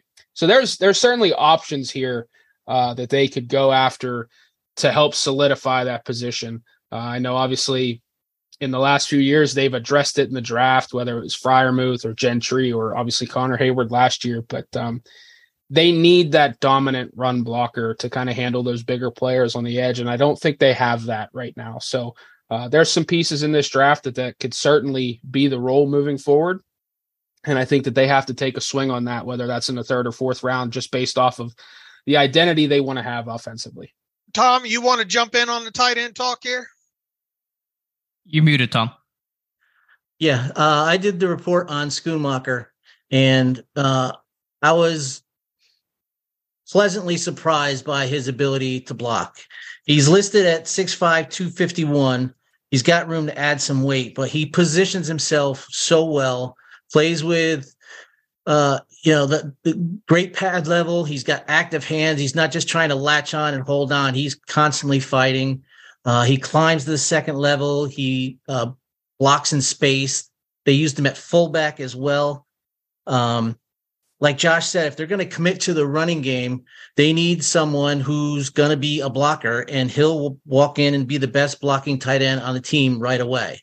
As far as the receiving side goes, he wasn't as productive as you might like to see in college. I think some of that had to do with anticipation of the quarterback, waiting to see him get open rather than leading him open. But they used him on all 3 levels. He's got good hands. He kind of fights the low throws, but other than that, he's pretty good. And he's got 4.63 speed, so he can move after the catch. I think he's definitely someone they could add. I have him as a 3rd round pick. I think that's the 3rd, 4th round is right where his range is. And I think he could definitely be someone they attach themselves to. Anybody else want to jump in on either Mayer or this team potentially drafting a tight end in the first 4 rounds? Okay. Yeah, I was just going to say, just trying to find that body type. If you want to challenge Gentry to be that blocker, you got to find somebody that has that size, that inline blocking that can be a bit tougher to do at the college level. But we'll see. I think the names being mentioned here are certainly worth mentioning. I want to talk about a different position, one that, I probably should have talked about earlier here in this podcast, but edge rusher. What's behind TJ Watt and Alex Highsmith? Right now, it's not a whole lot of known. And we kind of had the assumption for a while that, Bud Dupree will come back. And of course, he goes to Atlanta. And so Pittsburgh has not shown a lot of obvious interest in the edge class. A couple of guys have come in, a mix of early round candidates and later round guys. And so, Jonathan, I'll start with you. Who are some potential edge targets? Because there don't seem to be a lot of obvious names. And I don't feel like this is a great class overall for what Pittsburgh looks for when it comes to those 3-4 stand-up outside linebackers. Yeah. So the one thing that I keep kind of going back toward is the theme that we're going to continue to prove the offensive and defensive line, the trenches, right? And oftentimes when you think of the defensive line, you think of nose tackle, you think of 3-tech 4-eye. You have to realize with like Pittsburgh's system, or the system that they run their defense, their outside linebackers are basically glorified stand-up defensive ends. And you think about where Andy Weidel comes from in Philadelphia, where they were able to run 8 deep on that defensive line and just send wave after wave. We look at what they've done so far this offseason, adding guys like Armand Watts, Brandon Fehoko, again, not long-term solutions, but paired with them with Montravius Adams, having all 3 of those guys playing at the nose tackle spot. I think you're going to be able to mix and match those guys and be able to get those snaps of 30 to 35% for a nose tackle. Being able to have they re-upped a guy like Larry Ogunjobi and being able to have him start opposite Cam Hayward, being able to still have guys like, DeMarvin Leal. Does he factor in on the edge? Is he kind of this versatile guy that plays inside, outside? Guys like Isaiah Loudermilk, so on and so forth. But you look at that edge position, and granted, they brought back Kinsey O'Shea. They don't have any proven depth or upside outside of their stars in TJ Watt and Alex Highsmith. And losing Watt, obviously, you'll never be able to make up for his loss and his impact on the field. But they were severely hurt in the fact that they had to go to a guy like Malik Reed when Watt was out. And you look at this edge class, and that's where, again, I can say like what you said, Alex, how this edge class maybe not has a lot of natural fits at that 3-4 outside linebacker, but I will say that it is a very, very deep edge class with anywhere from 13 to 15 names that deserve 3rd-round grades and up. And you look at the guys that are there that they've shown interest in. Obviously you have Nolan Smith, who is kind of that tweener, but at the same time, he is a possible guy to consider. I think 17 is way too rich. I did his draft profile. He's a very raw player who's also coming off of a pec tear. I'd be more comfortable with him on day 2, but I don't think he lasts that long. I think 3 guys you really have to put in the crosshairs for a potential early edge is Will McDonald from Iowa State, Felix Eneduke Uzoma from Kansas State, and then I would say Derek Hall from Auburn. Just because you have all 3 of those guys kind of in that anywhere from probably late 30s to 50, 60 range in just terms of overall ranking. I think that one of those 3 guys could easily be in play at 49. Say the Steelers decide to go tackle and corner, and then maybe take the best edge rusher rather than reaching on a defensive line or a tight end at 49. Take that premier edge rusher that some teams may have of an early 2nd-round grade just because there's so much depth. Add that quality pass rusher that can, not only come in and be able to give TJ Watt and Alex Highsmith breathers, not only be that injury insurance, but also maybe finding packages where you can deploy all 3 on 3rd and long situations. I think it makes a lot of sense being able to build up this pass rush, not only to protect yourself in the case of injury, but also adding premium talent and adding great players, knowing that all 3 of those options are great pass rushers. Yeah, I'm with you on Derek Hall. I just wish this team had some more visible interest in him. And they were at McDonald's Pro Day. They did bring in Anaduke Uzama for a visit. So that makes sense. If I could ask Omar Khan one question, I would ask him, what is DeMarvin Leal's weight? I just want to know. And I know that he had said, that they view him as a versatile guy. And so maybe they're feeling more comfortable there if they feel like he can be some edge depth, and they may go sign a veteran the way that they did Melvin Ingram 2 years ago, hopefully with a better ending. But Dave, I want to just go back to you really quickly. Just your thoughts with this edge class, because it feels like there's a hole there, but there's some question marks, and you're just trying to see how all the pieces are going to fit. Yeah, and I'm with you. You right out of the chute, we're on Derek Hall, and I thought for sure we'd see a little bit more presence or than what was there at that pro day. I like Anaduke Uzama out of Kansas State, but the concern there, you get more of, I think, a Jason Worlds feel with him from the fact that he did not play on his feet very much at all at Kansas State. I mean, Tyler Wise, he's huge on Uzama. So and obviously they brought him in, so there's a fit there. Tula Peloto out of USC. Obviously, there's been some interest there.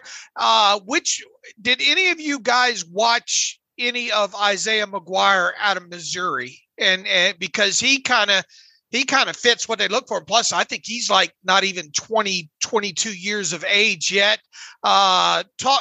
Did either of you guys watch Isaiah McGuire? And another guy, and I have talked about this several times after learning the difference in the two Byron Youngs, but the Byron Young out of Tennessee looks like he's a little undersized height-wise, just like Derek Hall is out of Auburn there, but some fourth-round potential there. So fill in the blanks for me on a guy specifically like McGuire, if any of you have watched him.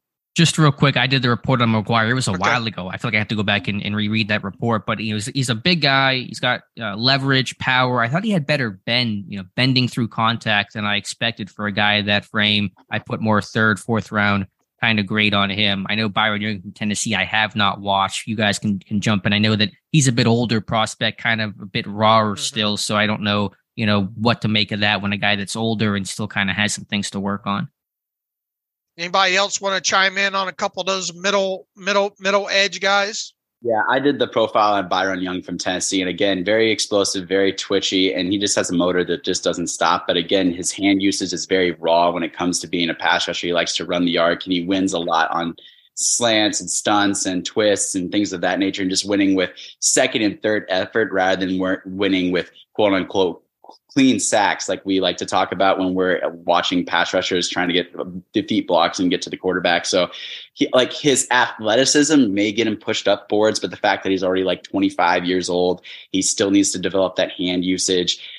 He's decently stout. He's pretty stout against the run, but there's points in times where he is a little undersized. So he will get overwhelmed by size and by power. I see him more as like that fourth round option. Just that way, instead of looking at like from rose-colored glasses with his athleticism, just looking where he is at now as more of that backup rotational guy that is in a similar light to Quincy Roche and can kind of battle to be that edge 3, edge 4. And then when it kind of goes to Felix Aduke-Uzama, Dave, when we're talking about him in terms of planning with his hand in the dirt, a majority of the time, yes, Jason Wills did that, but we also look at like a guy like Lamar Woodley, who was just a base defensive end at Michigan when he started his career, was a Steelers second round pick back when he got drafted. They stood him up.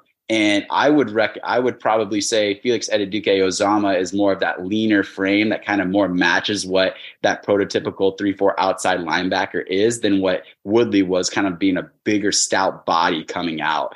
So I think when I talked to Felix at the combine, he talked to me saying, like, are you standing up? That was my first question to him. Are you standing up? Are you working on these things? He's like, yeah, I'm working on these things. I'm working on standing up. I'm working on playing with my hand in the dirt. I'm working on all my drops. I'm going through all these different things. So he knows that this is a question that teams are asking him, more specifically probably the Steelers as well too, just based off their scheme and their system. So he knows that's the question that's going to be asked of him. So I just think because he didn't do it at Kansas State based on the type of defense that they played, doesn't mean he can't do it at the NFL level. And teams are not going to look at Uzama as probably a base, as a 4-3 base end, right? I mean, he's a little at 255. Normally you see those guys at like 270 or something like that. And he is 6'3", so he's not in that prime 6'4", 6'5" area there as well too. And plus he's got, age on his size, on his side as well too, not even being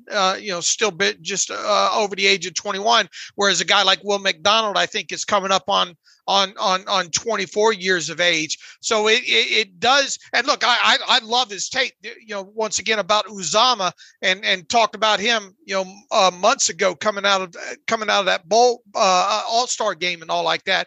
I just, the biggest thing that I've had to overcome is him not playing on his feet as much there. So I do think that if they were to take one in like a third or fourth round, that Uzama could potentially be the guy. I think McDonald's potential being a guy, even though Derek Hall, they haven't shown much interest in him. I think he could fit the mold there. And this team does have to. It feels like this team has to spend. Well, not has to, but should really, really think about spending, a third or fourth round pick on an edge. The one name that I keep kind of circling here late in the process is a name that I kind of highlighted heading into the Shrine Bowl, and that's Mississippi State's Tyrus Wheat. He's certainly undersized at 6'0", but he's 263 pounds. Really, really productive in the SEC. I think he had 27 tackles for a loss, just under 20 sacks. And I think he had 35 career starts with Mississippi State. He originally went there as a safety, moved down to linebacker, and then his last 2 years at Mississippi State, he put on weight and played on the edge. Joe and I saw him in Vegas. I know that Joe and I kind of talked about him entering the week of practice. He didn't really stand out in practice, but I think he's more of a game guy than those glorified one-on-one drills and all that. His demeanor, I talked to him, sat down, had a 15-minute interview with him. His demeanor is very James Harrison-like, all business, kind of standoffish, not in a bad way. But I felt like I was doing a lot of the talking, asking questions, and he short answers, all ball, not really letting people get insight into him. But his tape is quite intriguing. He can move all over. His motor runs hot constantly. He's just a physical player. He's that short, squatty type of guy, and a lot of similar measurables to Alex Highsmith, who obviously the Steelers drafted in the third round in 2020. So that's kind of a guy I have circled for maybe that fourth round pick. But even with him as your third outside linebacker entering 2023, I still don't have a great feel for the depth there behind those two. But Wheat is certainly an intriguing guy for me as far as a developmental piece goes. Tom, real quick, Lucas Van Ness and Keon White. Alex and I just recently circled back in some podcasts to talk about those two. Can you see either one of those guys fitting in what the Steelers do? My impression is no. Physically, the way they're built, they look much more of the 4-3-N type player. It just doesn't seem scheme wise what the Steelers like to do. Now they've tried to shoehorn guys in the past couple of years with guys like Leal, but they seem much more comfortable, with in their hand in the dirt and kicking inside on passing downs on an even front. So I would not put either of them high on the list. I do think, could Keon White, though, be that base end? The body type seems a little slimmer, but, what is he, 6'5", 6'6", 285, like 34-inch arms? In terms of the frame, the guys they look for, that's generally like as close as you're going to get in this modern age of college football defense. Yeah, and I think you said on the podcast that you think you can add some pounds there, like he has a frame that can hold it. So it's possible they could look at him inside, but in my opinion, I think he's better off in an even front. Okay, fair enough. Running out of time here, I want to get to at least one other position here, quarterback, and it's not my favorite topic. Make sure to hit wide receiver real quick too. Okay, yeah, for sure. But to go to quarterback, because this team could add a quarterback. They've had some interest in some of these day 3 type guys, in Clayton Tune from Houston and Jaron Hall from BYU. You guys know my thoughts on day 3 quarterbacks. Don't do it. But Josh, I'll start with you.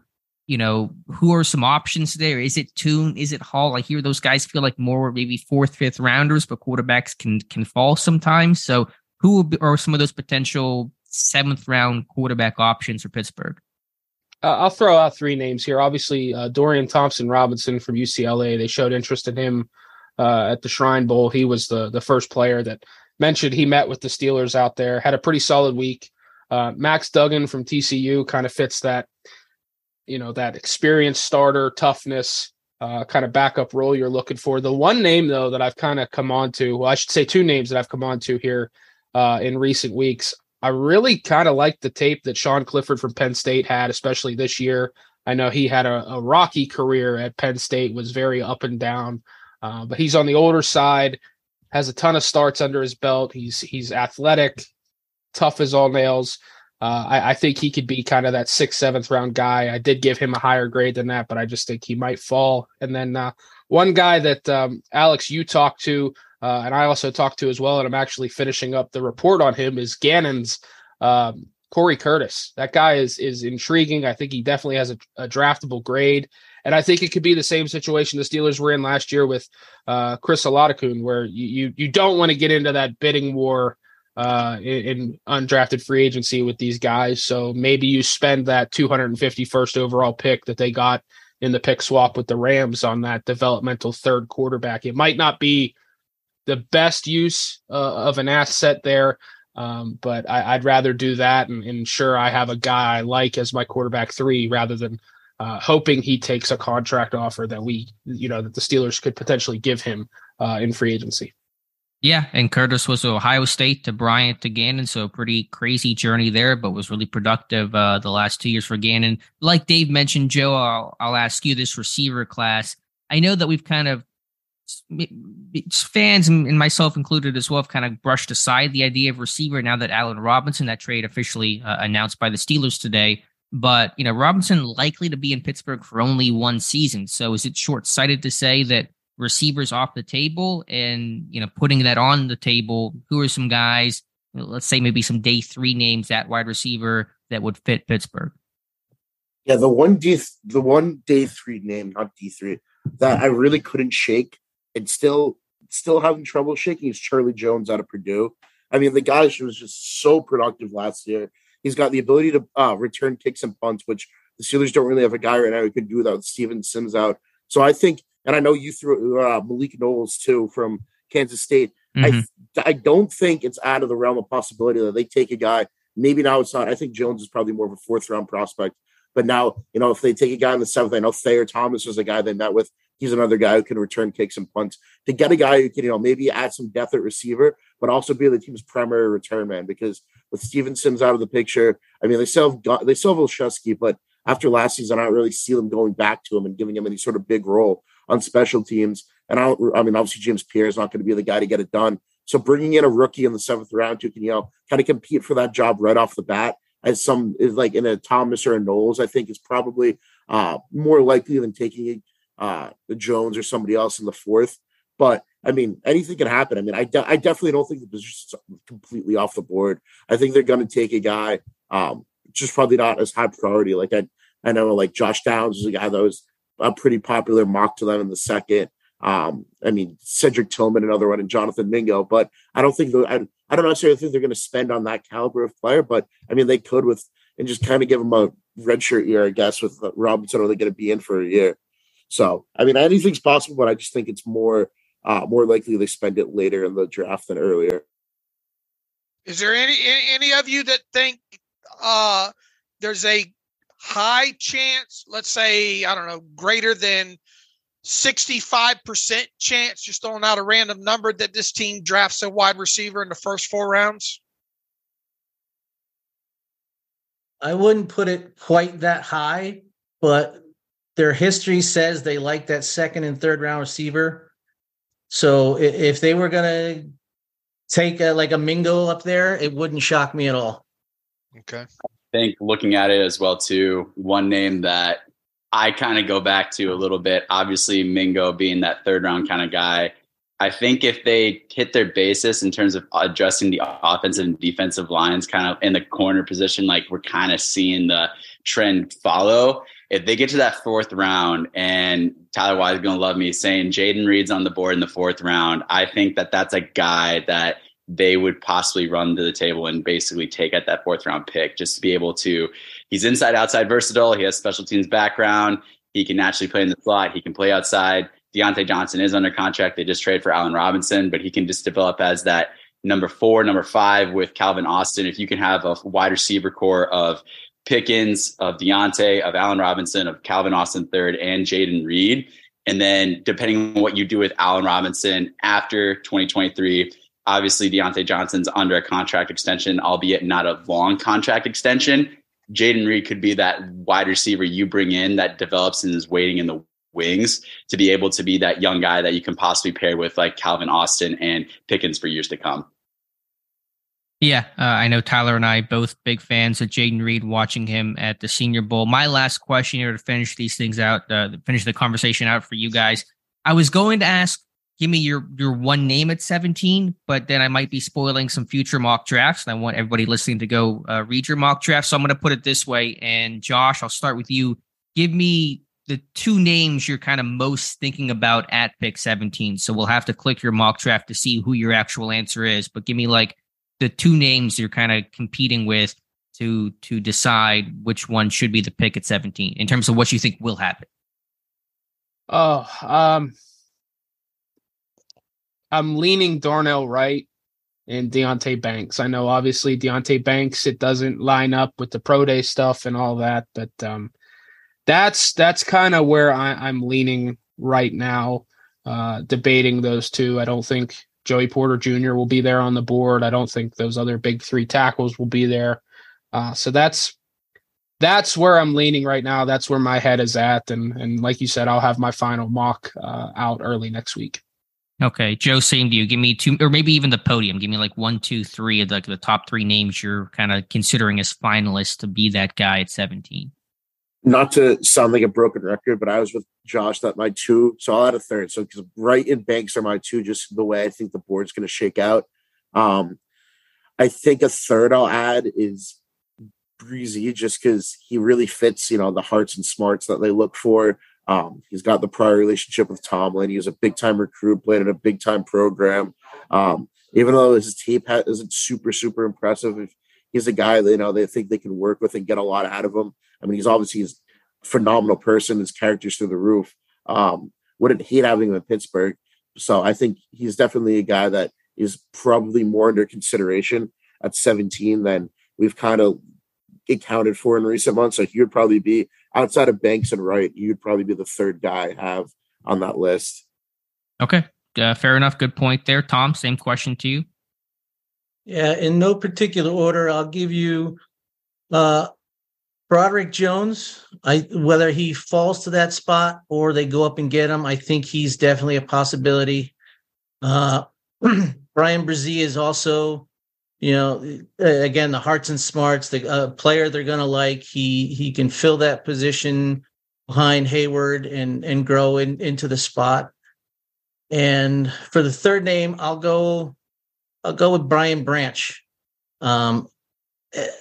He fills a need. He's an intelligent player. They've had success with an Alabama safety before, so I think he's definitely on board.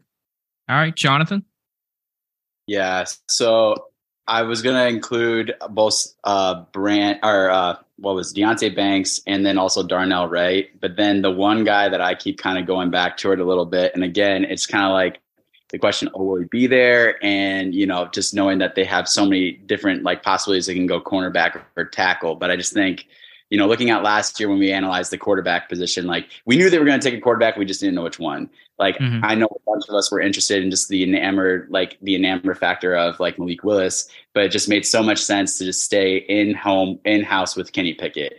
And then you look at just what they've shown with Najee Harris. You look at just the interest that they've shown with other guys in the past.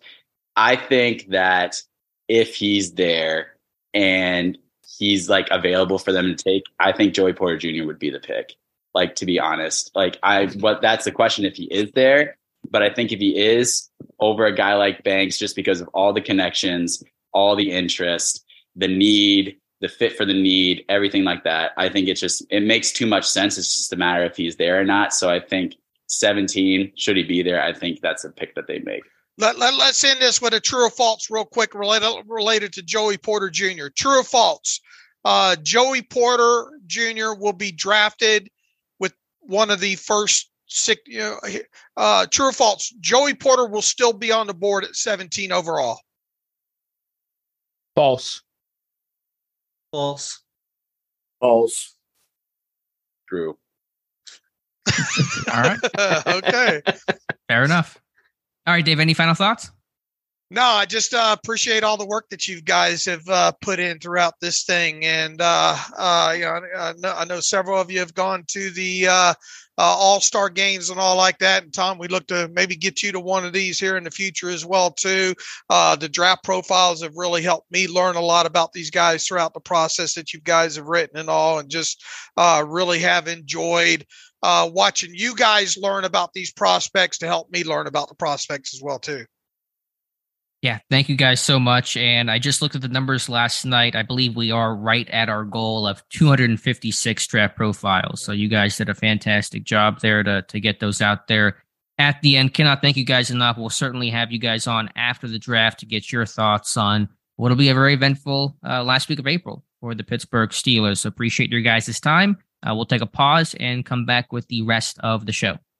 And welcome back to the Terrible Podcast. And again, our thanks to Josh, Joe, Jonathan, and Tom for the discussion. Really good discussion with all those guys and just their great work this entire draft season. Really happy and proud that we're going to hit our goal of at least 256 player profiles before the draft. And so hopefully we'll have almost all of our bases covered whenever the picks come in over the weekend.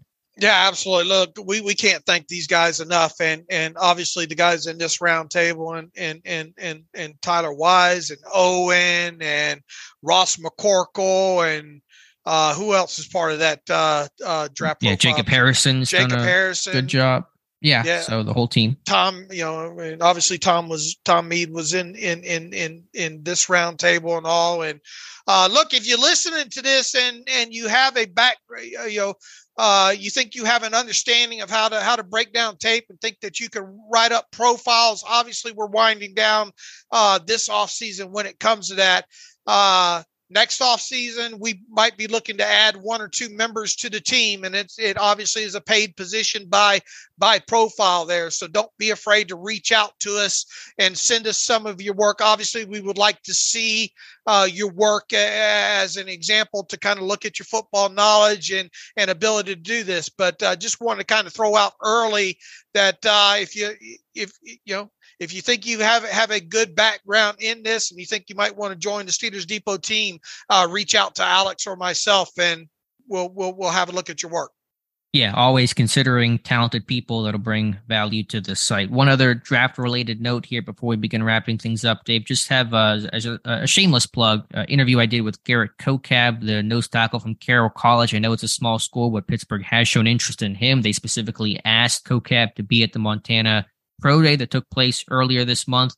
He's a big Steelers fan. He's got Pittsburgh ties, and his tape actually is pretty impressive. So I talked to him, have that interview up on the site for you guys to check out. Any other thoughts or anything else, Dave, you wanted to discuss? Yeah, tell people real quick about your walk the mock the other night. Yeah, it was interesting. It was against the computer, did all 7 rounds, and so I thought it turned out really well. Like, obviously, I don't expect this thing to actually, happen on the real draft day, but to get Paris Johnson at pick 17 is pretty absurd. And then we got Darnell Washington at 32, and then I think Julius Brents, and I thought overall it was a pretty strong draft class. Yeah, and if you missed that, it's both up on SteelersDepot.com. You can watch it there, or you can go to Alex Kazora's YouTube channel and watch that. You have the patience of Job. You were made you were made to do that, and I think you finally figured out how to do polls. Look at me. Yeah, you were really progressing there, old man, and it turned out real. You have a lot more patience doing that walk the mock stuff than I do. And we'll do it. Thank you. We'll do it one more time. I made mention of, because it was against the computer, not quite as fun to do it against the CPU than it is actual people. I was able to get into a mock for Saturday night, I think around 8:20 p.m. It's 7 rounds. I probably won't do all 7 rounds because I'll be there forever, but I'll probably hop in to do, I don't know, the first 2-3 rounds and just kind of see how it goes for Pittsburgh. So I'll probably do kind of a short mini live stream on that come Saturday night. All right. Look forward to that.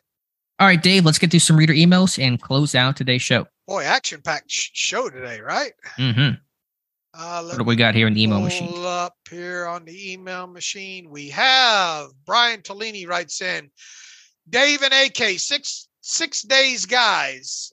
where does safety fall in terms of compared to our other needs, in your opinion? Any names you're looking at past Brian Branch? So where does safety fall in terms of compared to our other needs, in your opinion? I think when it comes to true safety, and outside of Brian Branch, you're saying who's really probably more of a slot corner. As far as need goes, with them re-signing Casey and adding Keanu Neal, it's not overly high, I wouldn't think. However, who was it? Anthony Johnson I was talking about out of Iowa State. Would and I don't know where he's going to go in this thing. He feels like he could go. He's another Herbig for me. It feels like he could go anywhere from 4th to early 7th. I think, right. Because remember, Anthony Johnson out of Iowa State was a cornerback, and then he moved to safety. His last year at Iowa State really did good in that transition there. The Steelers, I think, really like him. He really his post combine interview, he said the Steelers talked specifically how they would use him. I think if they drafted him, and he becomes a very, very intriguing guy for this team, especially if they were to pick up like a 4th or 5th round pick in this thing somehow, but overall, I think you would agree with me. Safety, a strong safety in general does not seem to be very high on the needs option. I mean, there's some Band-Aids there with Neal, who's kind of that classic box type. And of course, re-signing DeMonte Casey, who can wear a couple different hats. But, long term, what's your outlook on that? It's pretty shaky. So it's been lessened, and there are some options there. But I feel like you still want to have an eye on that. I just think it's a really bad safety class. And so to try to find that name has been difficult to do, especially once you get past Brian Branch, who's a little bit later to play that strong safety role. With Anthony Johnson, when he was playing corner, was it slot? Was it outside? Was he kind of mixing? I think he moved around a little bit in there. It's been a while since I went into. I'll tell you this: I had to, after doing all that work that I did on him right after that Iowa State pro day, I had to step away from it a little bit because I felt myself having a bias towards him. Okay. Because I've talked several times that there's not many kids in this class that I'm really, over the top enamored with and all like that. And I wouldn't call him a draft crush or anything like that. But him, Herbig, Schoonmaker, there's several that I'm highly, highly intrigued about. And he is on that list overall. And I think just a super clean prospect character and all like that. You haven't done the safety what they look for thing yet. Will you get that? I did. Oh, you did? Let me look up the names. I think he might have been on that list. Let me pull it back up here to confirm. Okay. And I don't know if I can't remember if he did everything. I think he did everything at the combine. I'm pretty sure he's in our one box away. Let me pull up the list. The safeties who hit everything was Connor from Virginia Tech, Merriweather from Iowa, and Daniel Scott from Cal. One box away, only 2 names. It was Javarius Owens from Houston and Anthony Johnson from Iowa State. He missed in the bench. He did it, only at 12 reps, but he's close to checking every single box. And with him being a converted cornerback, probably not too surprising, right? Yeah, typically more athletic, but even just having the size requirements too, and some of those things, it's good to see that affirmed by the study. Okay, so once again, I view him as anywhere from, 4th to 6th round type of guy because of that position move and all like that. Might drop him down a little bit. I could see the Steelers having interest in him later in the draft. Potentially there. So, but once again, I unless we're talking about a guy like Brian Branch early, who's really more slot than he is anything else, I don't think we're going to be talking about safety, at least in the first 4 rounds when it comes to a Steelers pick. Yeah, I think there's a potential for need there, but just the class does not really justify it. But I think if you could find that strong safety who could also come down and play over slot is ideal because, again, I think the most underrated need for this team, and we touched on it during the roundtable, is slot corner. Like so much of the focus has been on the outside guys, and I get that it is something to need and address. But slot corner, there is a big vacancy there, and you can't just have Cam Sutton plugged in and filling it this year because he's now in Detroit. Yeah, absolutely. All right, what else do we have here, Dave, in terms of the email machine? Okay, let's see here. I lost my spot. Eric writes in, gentlemen, greetings from San Diego. First of all, San Diego, man, I want to get back there real quick because there is this, what was it? I think it was a Pacific, one of these fish markets over there. I wish I could remember the name right off the top. You would think I'd have it on the tip of my tongue there, but man, amazing fish over there that we really enjoyed dining with. So moving on from my tour guide, what's that name of that company that does all those tours that you can sign up for? I forget. Anyway, greetings from San Diego. Like all other emailers, I love and actively promote everything Yins do. Also, not missed a single podcast in over 10 years and can remember arranging my work days around the 11 a.m. Pacific time airings of the Terrible Podcast.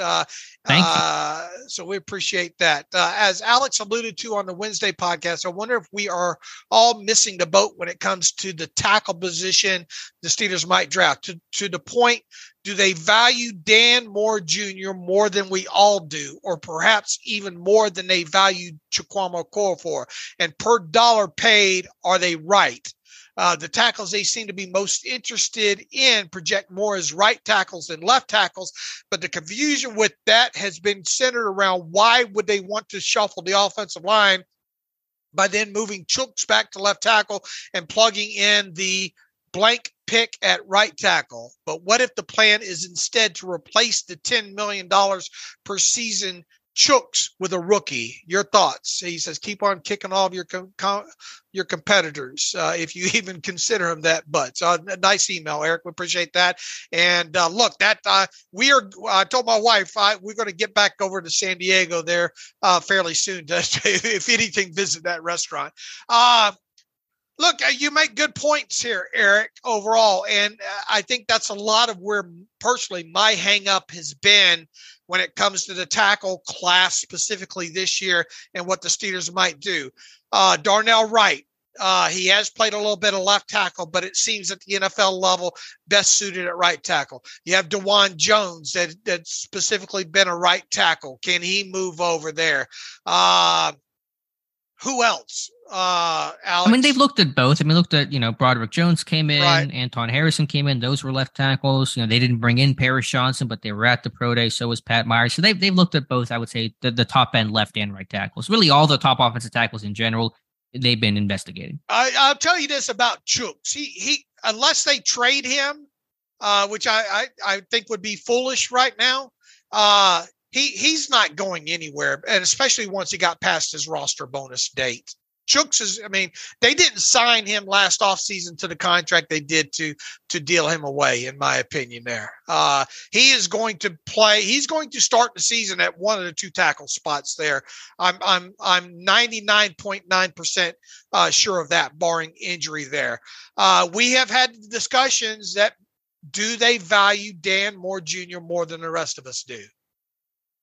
I would say yes to they value Okorafor and more than the vast majority of Steelers Nation. And that's, I think, the reason why they're looking at the top end guys. They're basically sitting there saying, okay, if we can get a top end type of dude, Jones, Johnson, Wright, whoever, then we're going to look at that. But if we can't do that, they've not done really any homework on the mid-round tackles or later round tackles. They may end up taking one at some point, but the focus has been on the top end of this class. And so I think that's the way they've approached this thing. Okorafor is going to start this year. Could they look towards replacing him for next year? That's possible. But if you're going to draft a tackle early, generally speaking, they're getting on the field early. They're not guys that are going to sit and wait around and come off the bench and start in year two. So that's kind of been the point that I've wrestled with. Okay, let's see. Moving right along here, we have Blake writes in.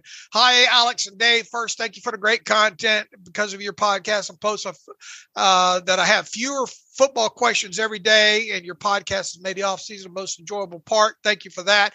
How does the drafting of players impact the time of cutting of players on the back end of the roster, especially in regard to this year's draft? He says if the Steelers draft Darnell Washington, Mayer, or Kincaid at 32 or 49, does that mean Gentry will be released early in this offseason or at final cutdown? Same with Benton and Montravius Adams or Tippmann and Green.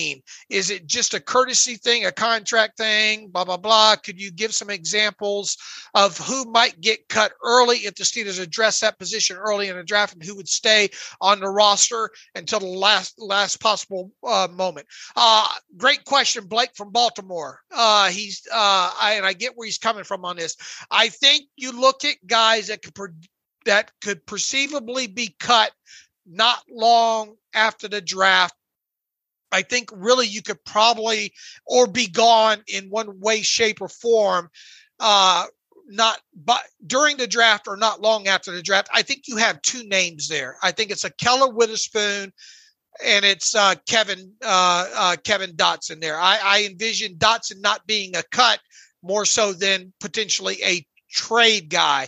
Witherspoon, because of that $4 million salary, if they were to draft a guy in the first round, let's say like Porter or Banks or whoever, I think there's a possibility of him being cut. And it's mostly tied to that $4 million salary, because do you want to take a guy that more than likely not going to make your 53-man roster with a $4 million salary and risk him getting hurt through the offseason activities there?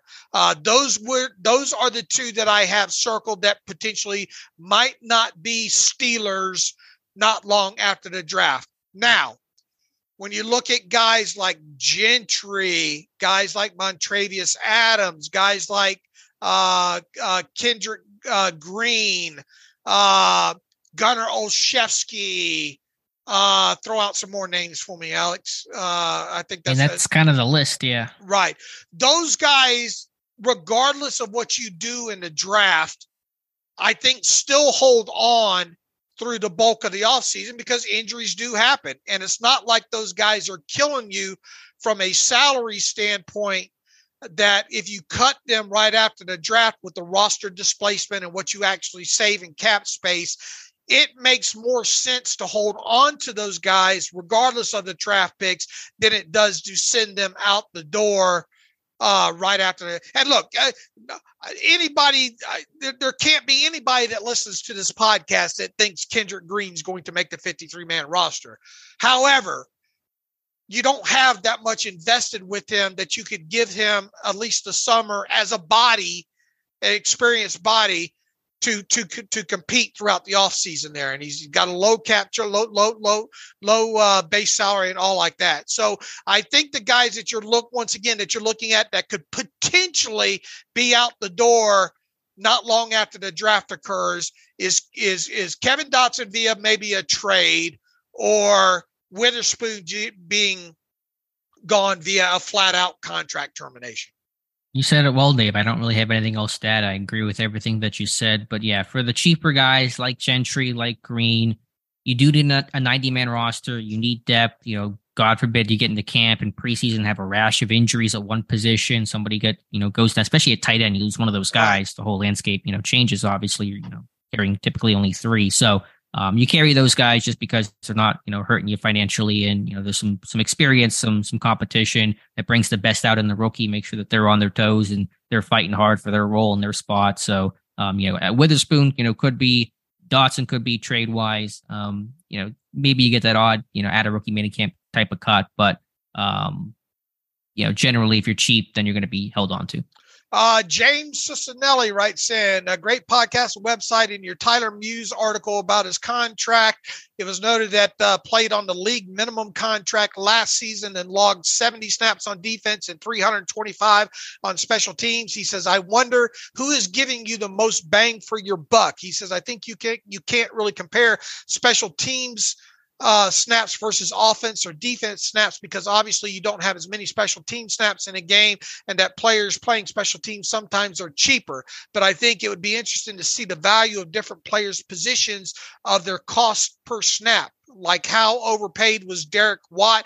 He says, was he the highest cost per snap of the special teamers that didn't really offer much of any other value except random short yardage carries? And obviously, if you could whittle down your cost per snap on special teams with players like Tyler Muse, then that opens up money for other positions. I get where you're coming from, and I think really overall, maybe what you're trying to get out here is the fact that Derek Watt didn't carry his value per dollar. And once again, it's not his fault his cap charge was so high, because there was a restructure in there that made his cap charge swell up a little bit there.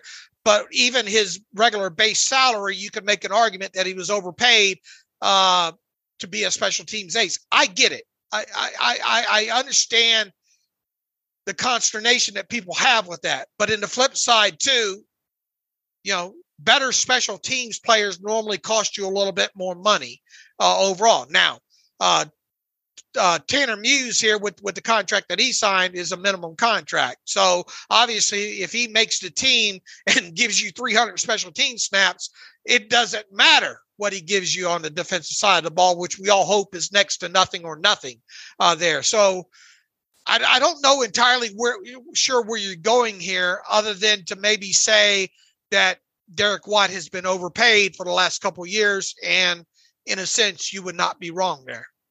Yeah, it's not breaking any news about that he was getting paid a lot and wasn't offering much outside of special teams. I have not done a value chart in terms of, cost per snap and those kinds of things. I haven't, taken the time. It would take a lot of research and effort to do that. But, point taken on that, but just the recognition that this team needs to have, quality special teamers, and they lost a lot. And some of those guys may come back in Snell and Boykin, but there's been a pretty big turnover there in terms of your core special teams guys. And so that's why you're happy to see a Muse come in. And there's going to be some spots there at the end of this roster come camp. The guys trying to fill some of those gaps that were held by Spillane and Snell, potentially Boykin, those kinds of things. And so you may, you talk about roster battles and you focus on offense and defense, but the last 2-3 guys on the roster might be fighting to replace some of those, very valuable and pretty significant special team snaps that were lost. Right. Let's see here. What else? I think we got all that. Oh, one other name I was going to add to that list of Montravius Adams, Gunnar Olszewski. Who else do I have on there? Gentry. Those kind of guys there. How safe is Miles Killebrew? Yeah, I wouldn't put his name in pen, but again, just talking about the core special teamers, do you want to turn that over again? We'll have to see what this team adds in terms of safeties, free agency, undrafted, draft picks. But he's been, I know he wasn't, as flashy in terms of special teams play because he had the 2-block punt. Right. Sometimes that's just based off scheme and just kind of opportunity. He's certainly, I think, safe-ish right now just because of that resume, but there's no guarantee that he's going to make this team. All right. Appreciate all the emails there. Appreciate the guys sitting on the round table. You got anything else to get us out of here, Alex? Nope. I know it was a longer show today, but we had the round table we wanted to get to. So Dave and I will come back on Monday. And you had about 17 minutes of me talking hypotheticals related to one player and a cap charge. We love you for it. All right. In the meantime, until Monday, you can follow me on Twitter at Steelers Depot. Follow Alex on Twitter at Alex_Kozora. Follow the show at Terrible Podcast. Email the show, theterriblepodcast@gmail.com. If you like what we do and you want to donate to the cause, SteelersDepot.com. Hit the donate button up right navigational bar. Also, if you like an ad-free version of the site, go to SteelersDepot.com, hit the donate button or hit the ad-free button up right navigational bar and follow the directions that way. Great job by everybody today. Hope you enjoyed the show. And as always, thanks for listening to the Terrible Podcast with Dave and Alex.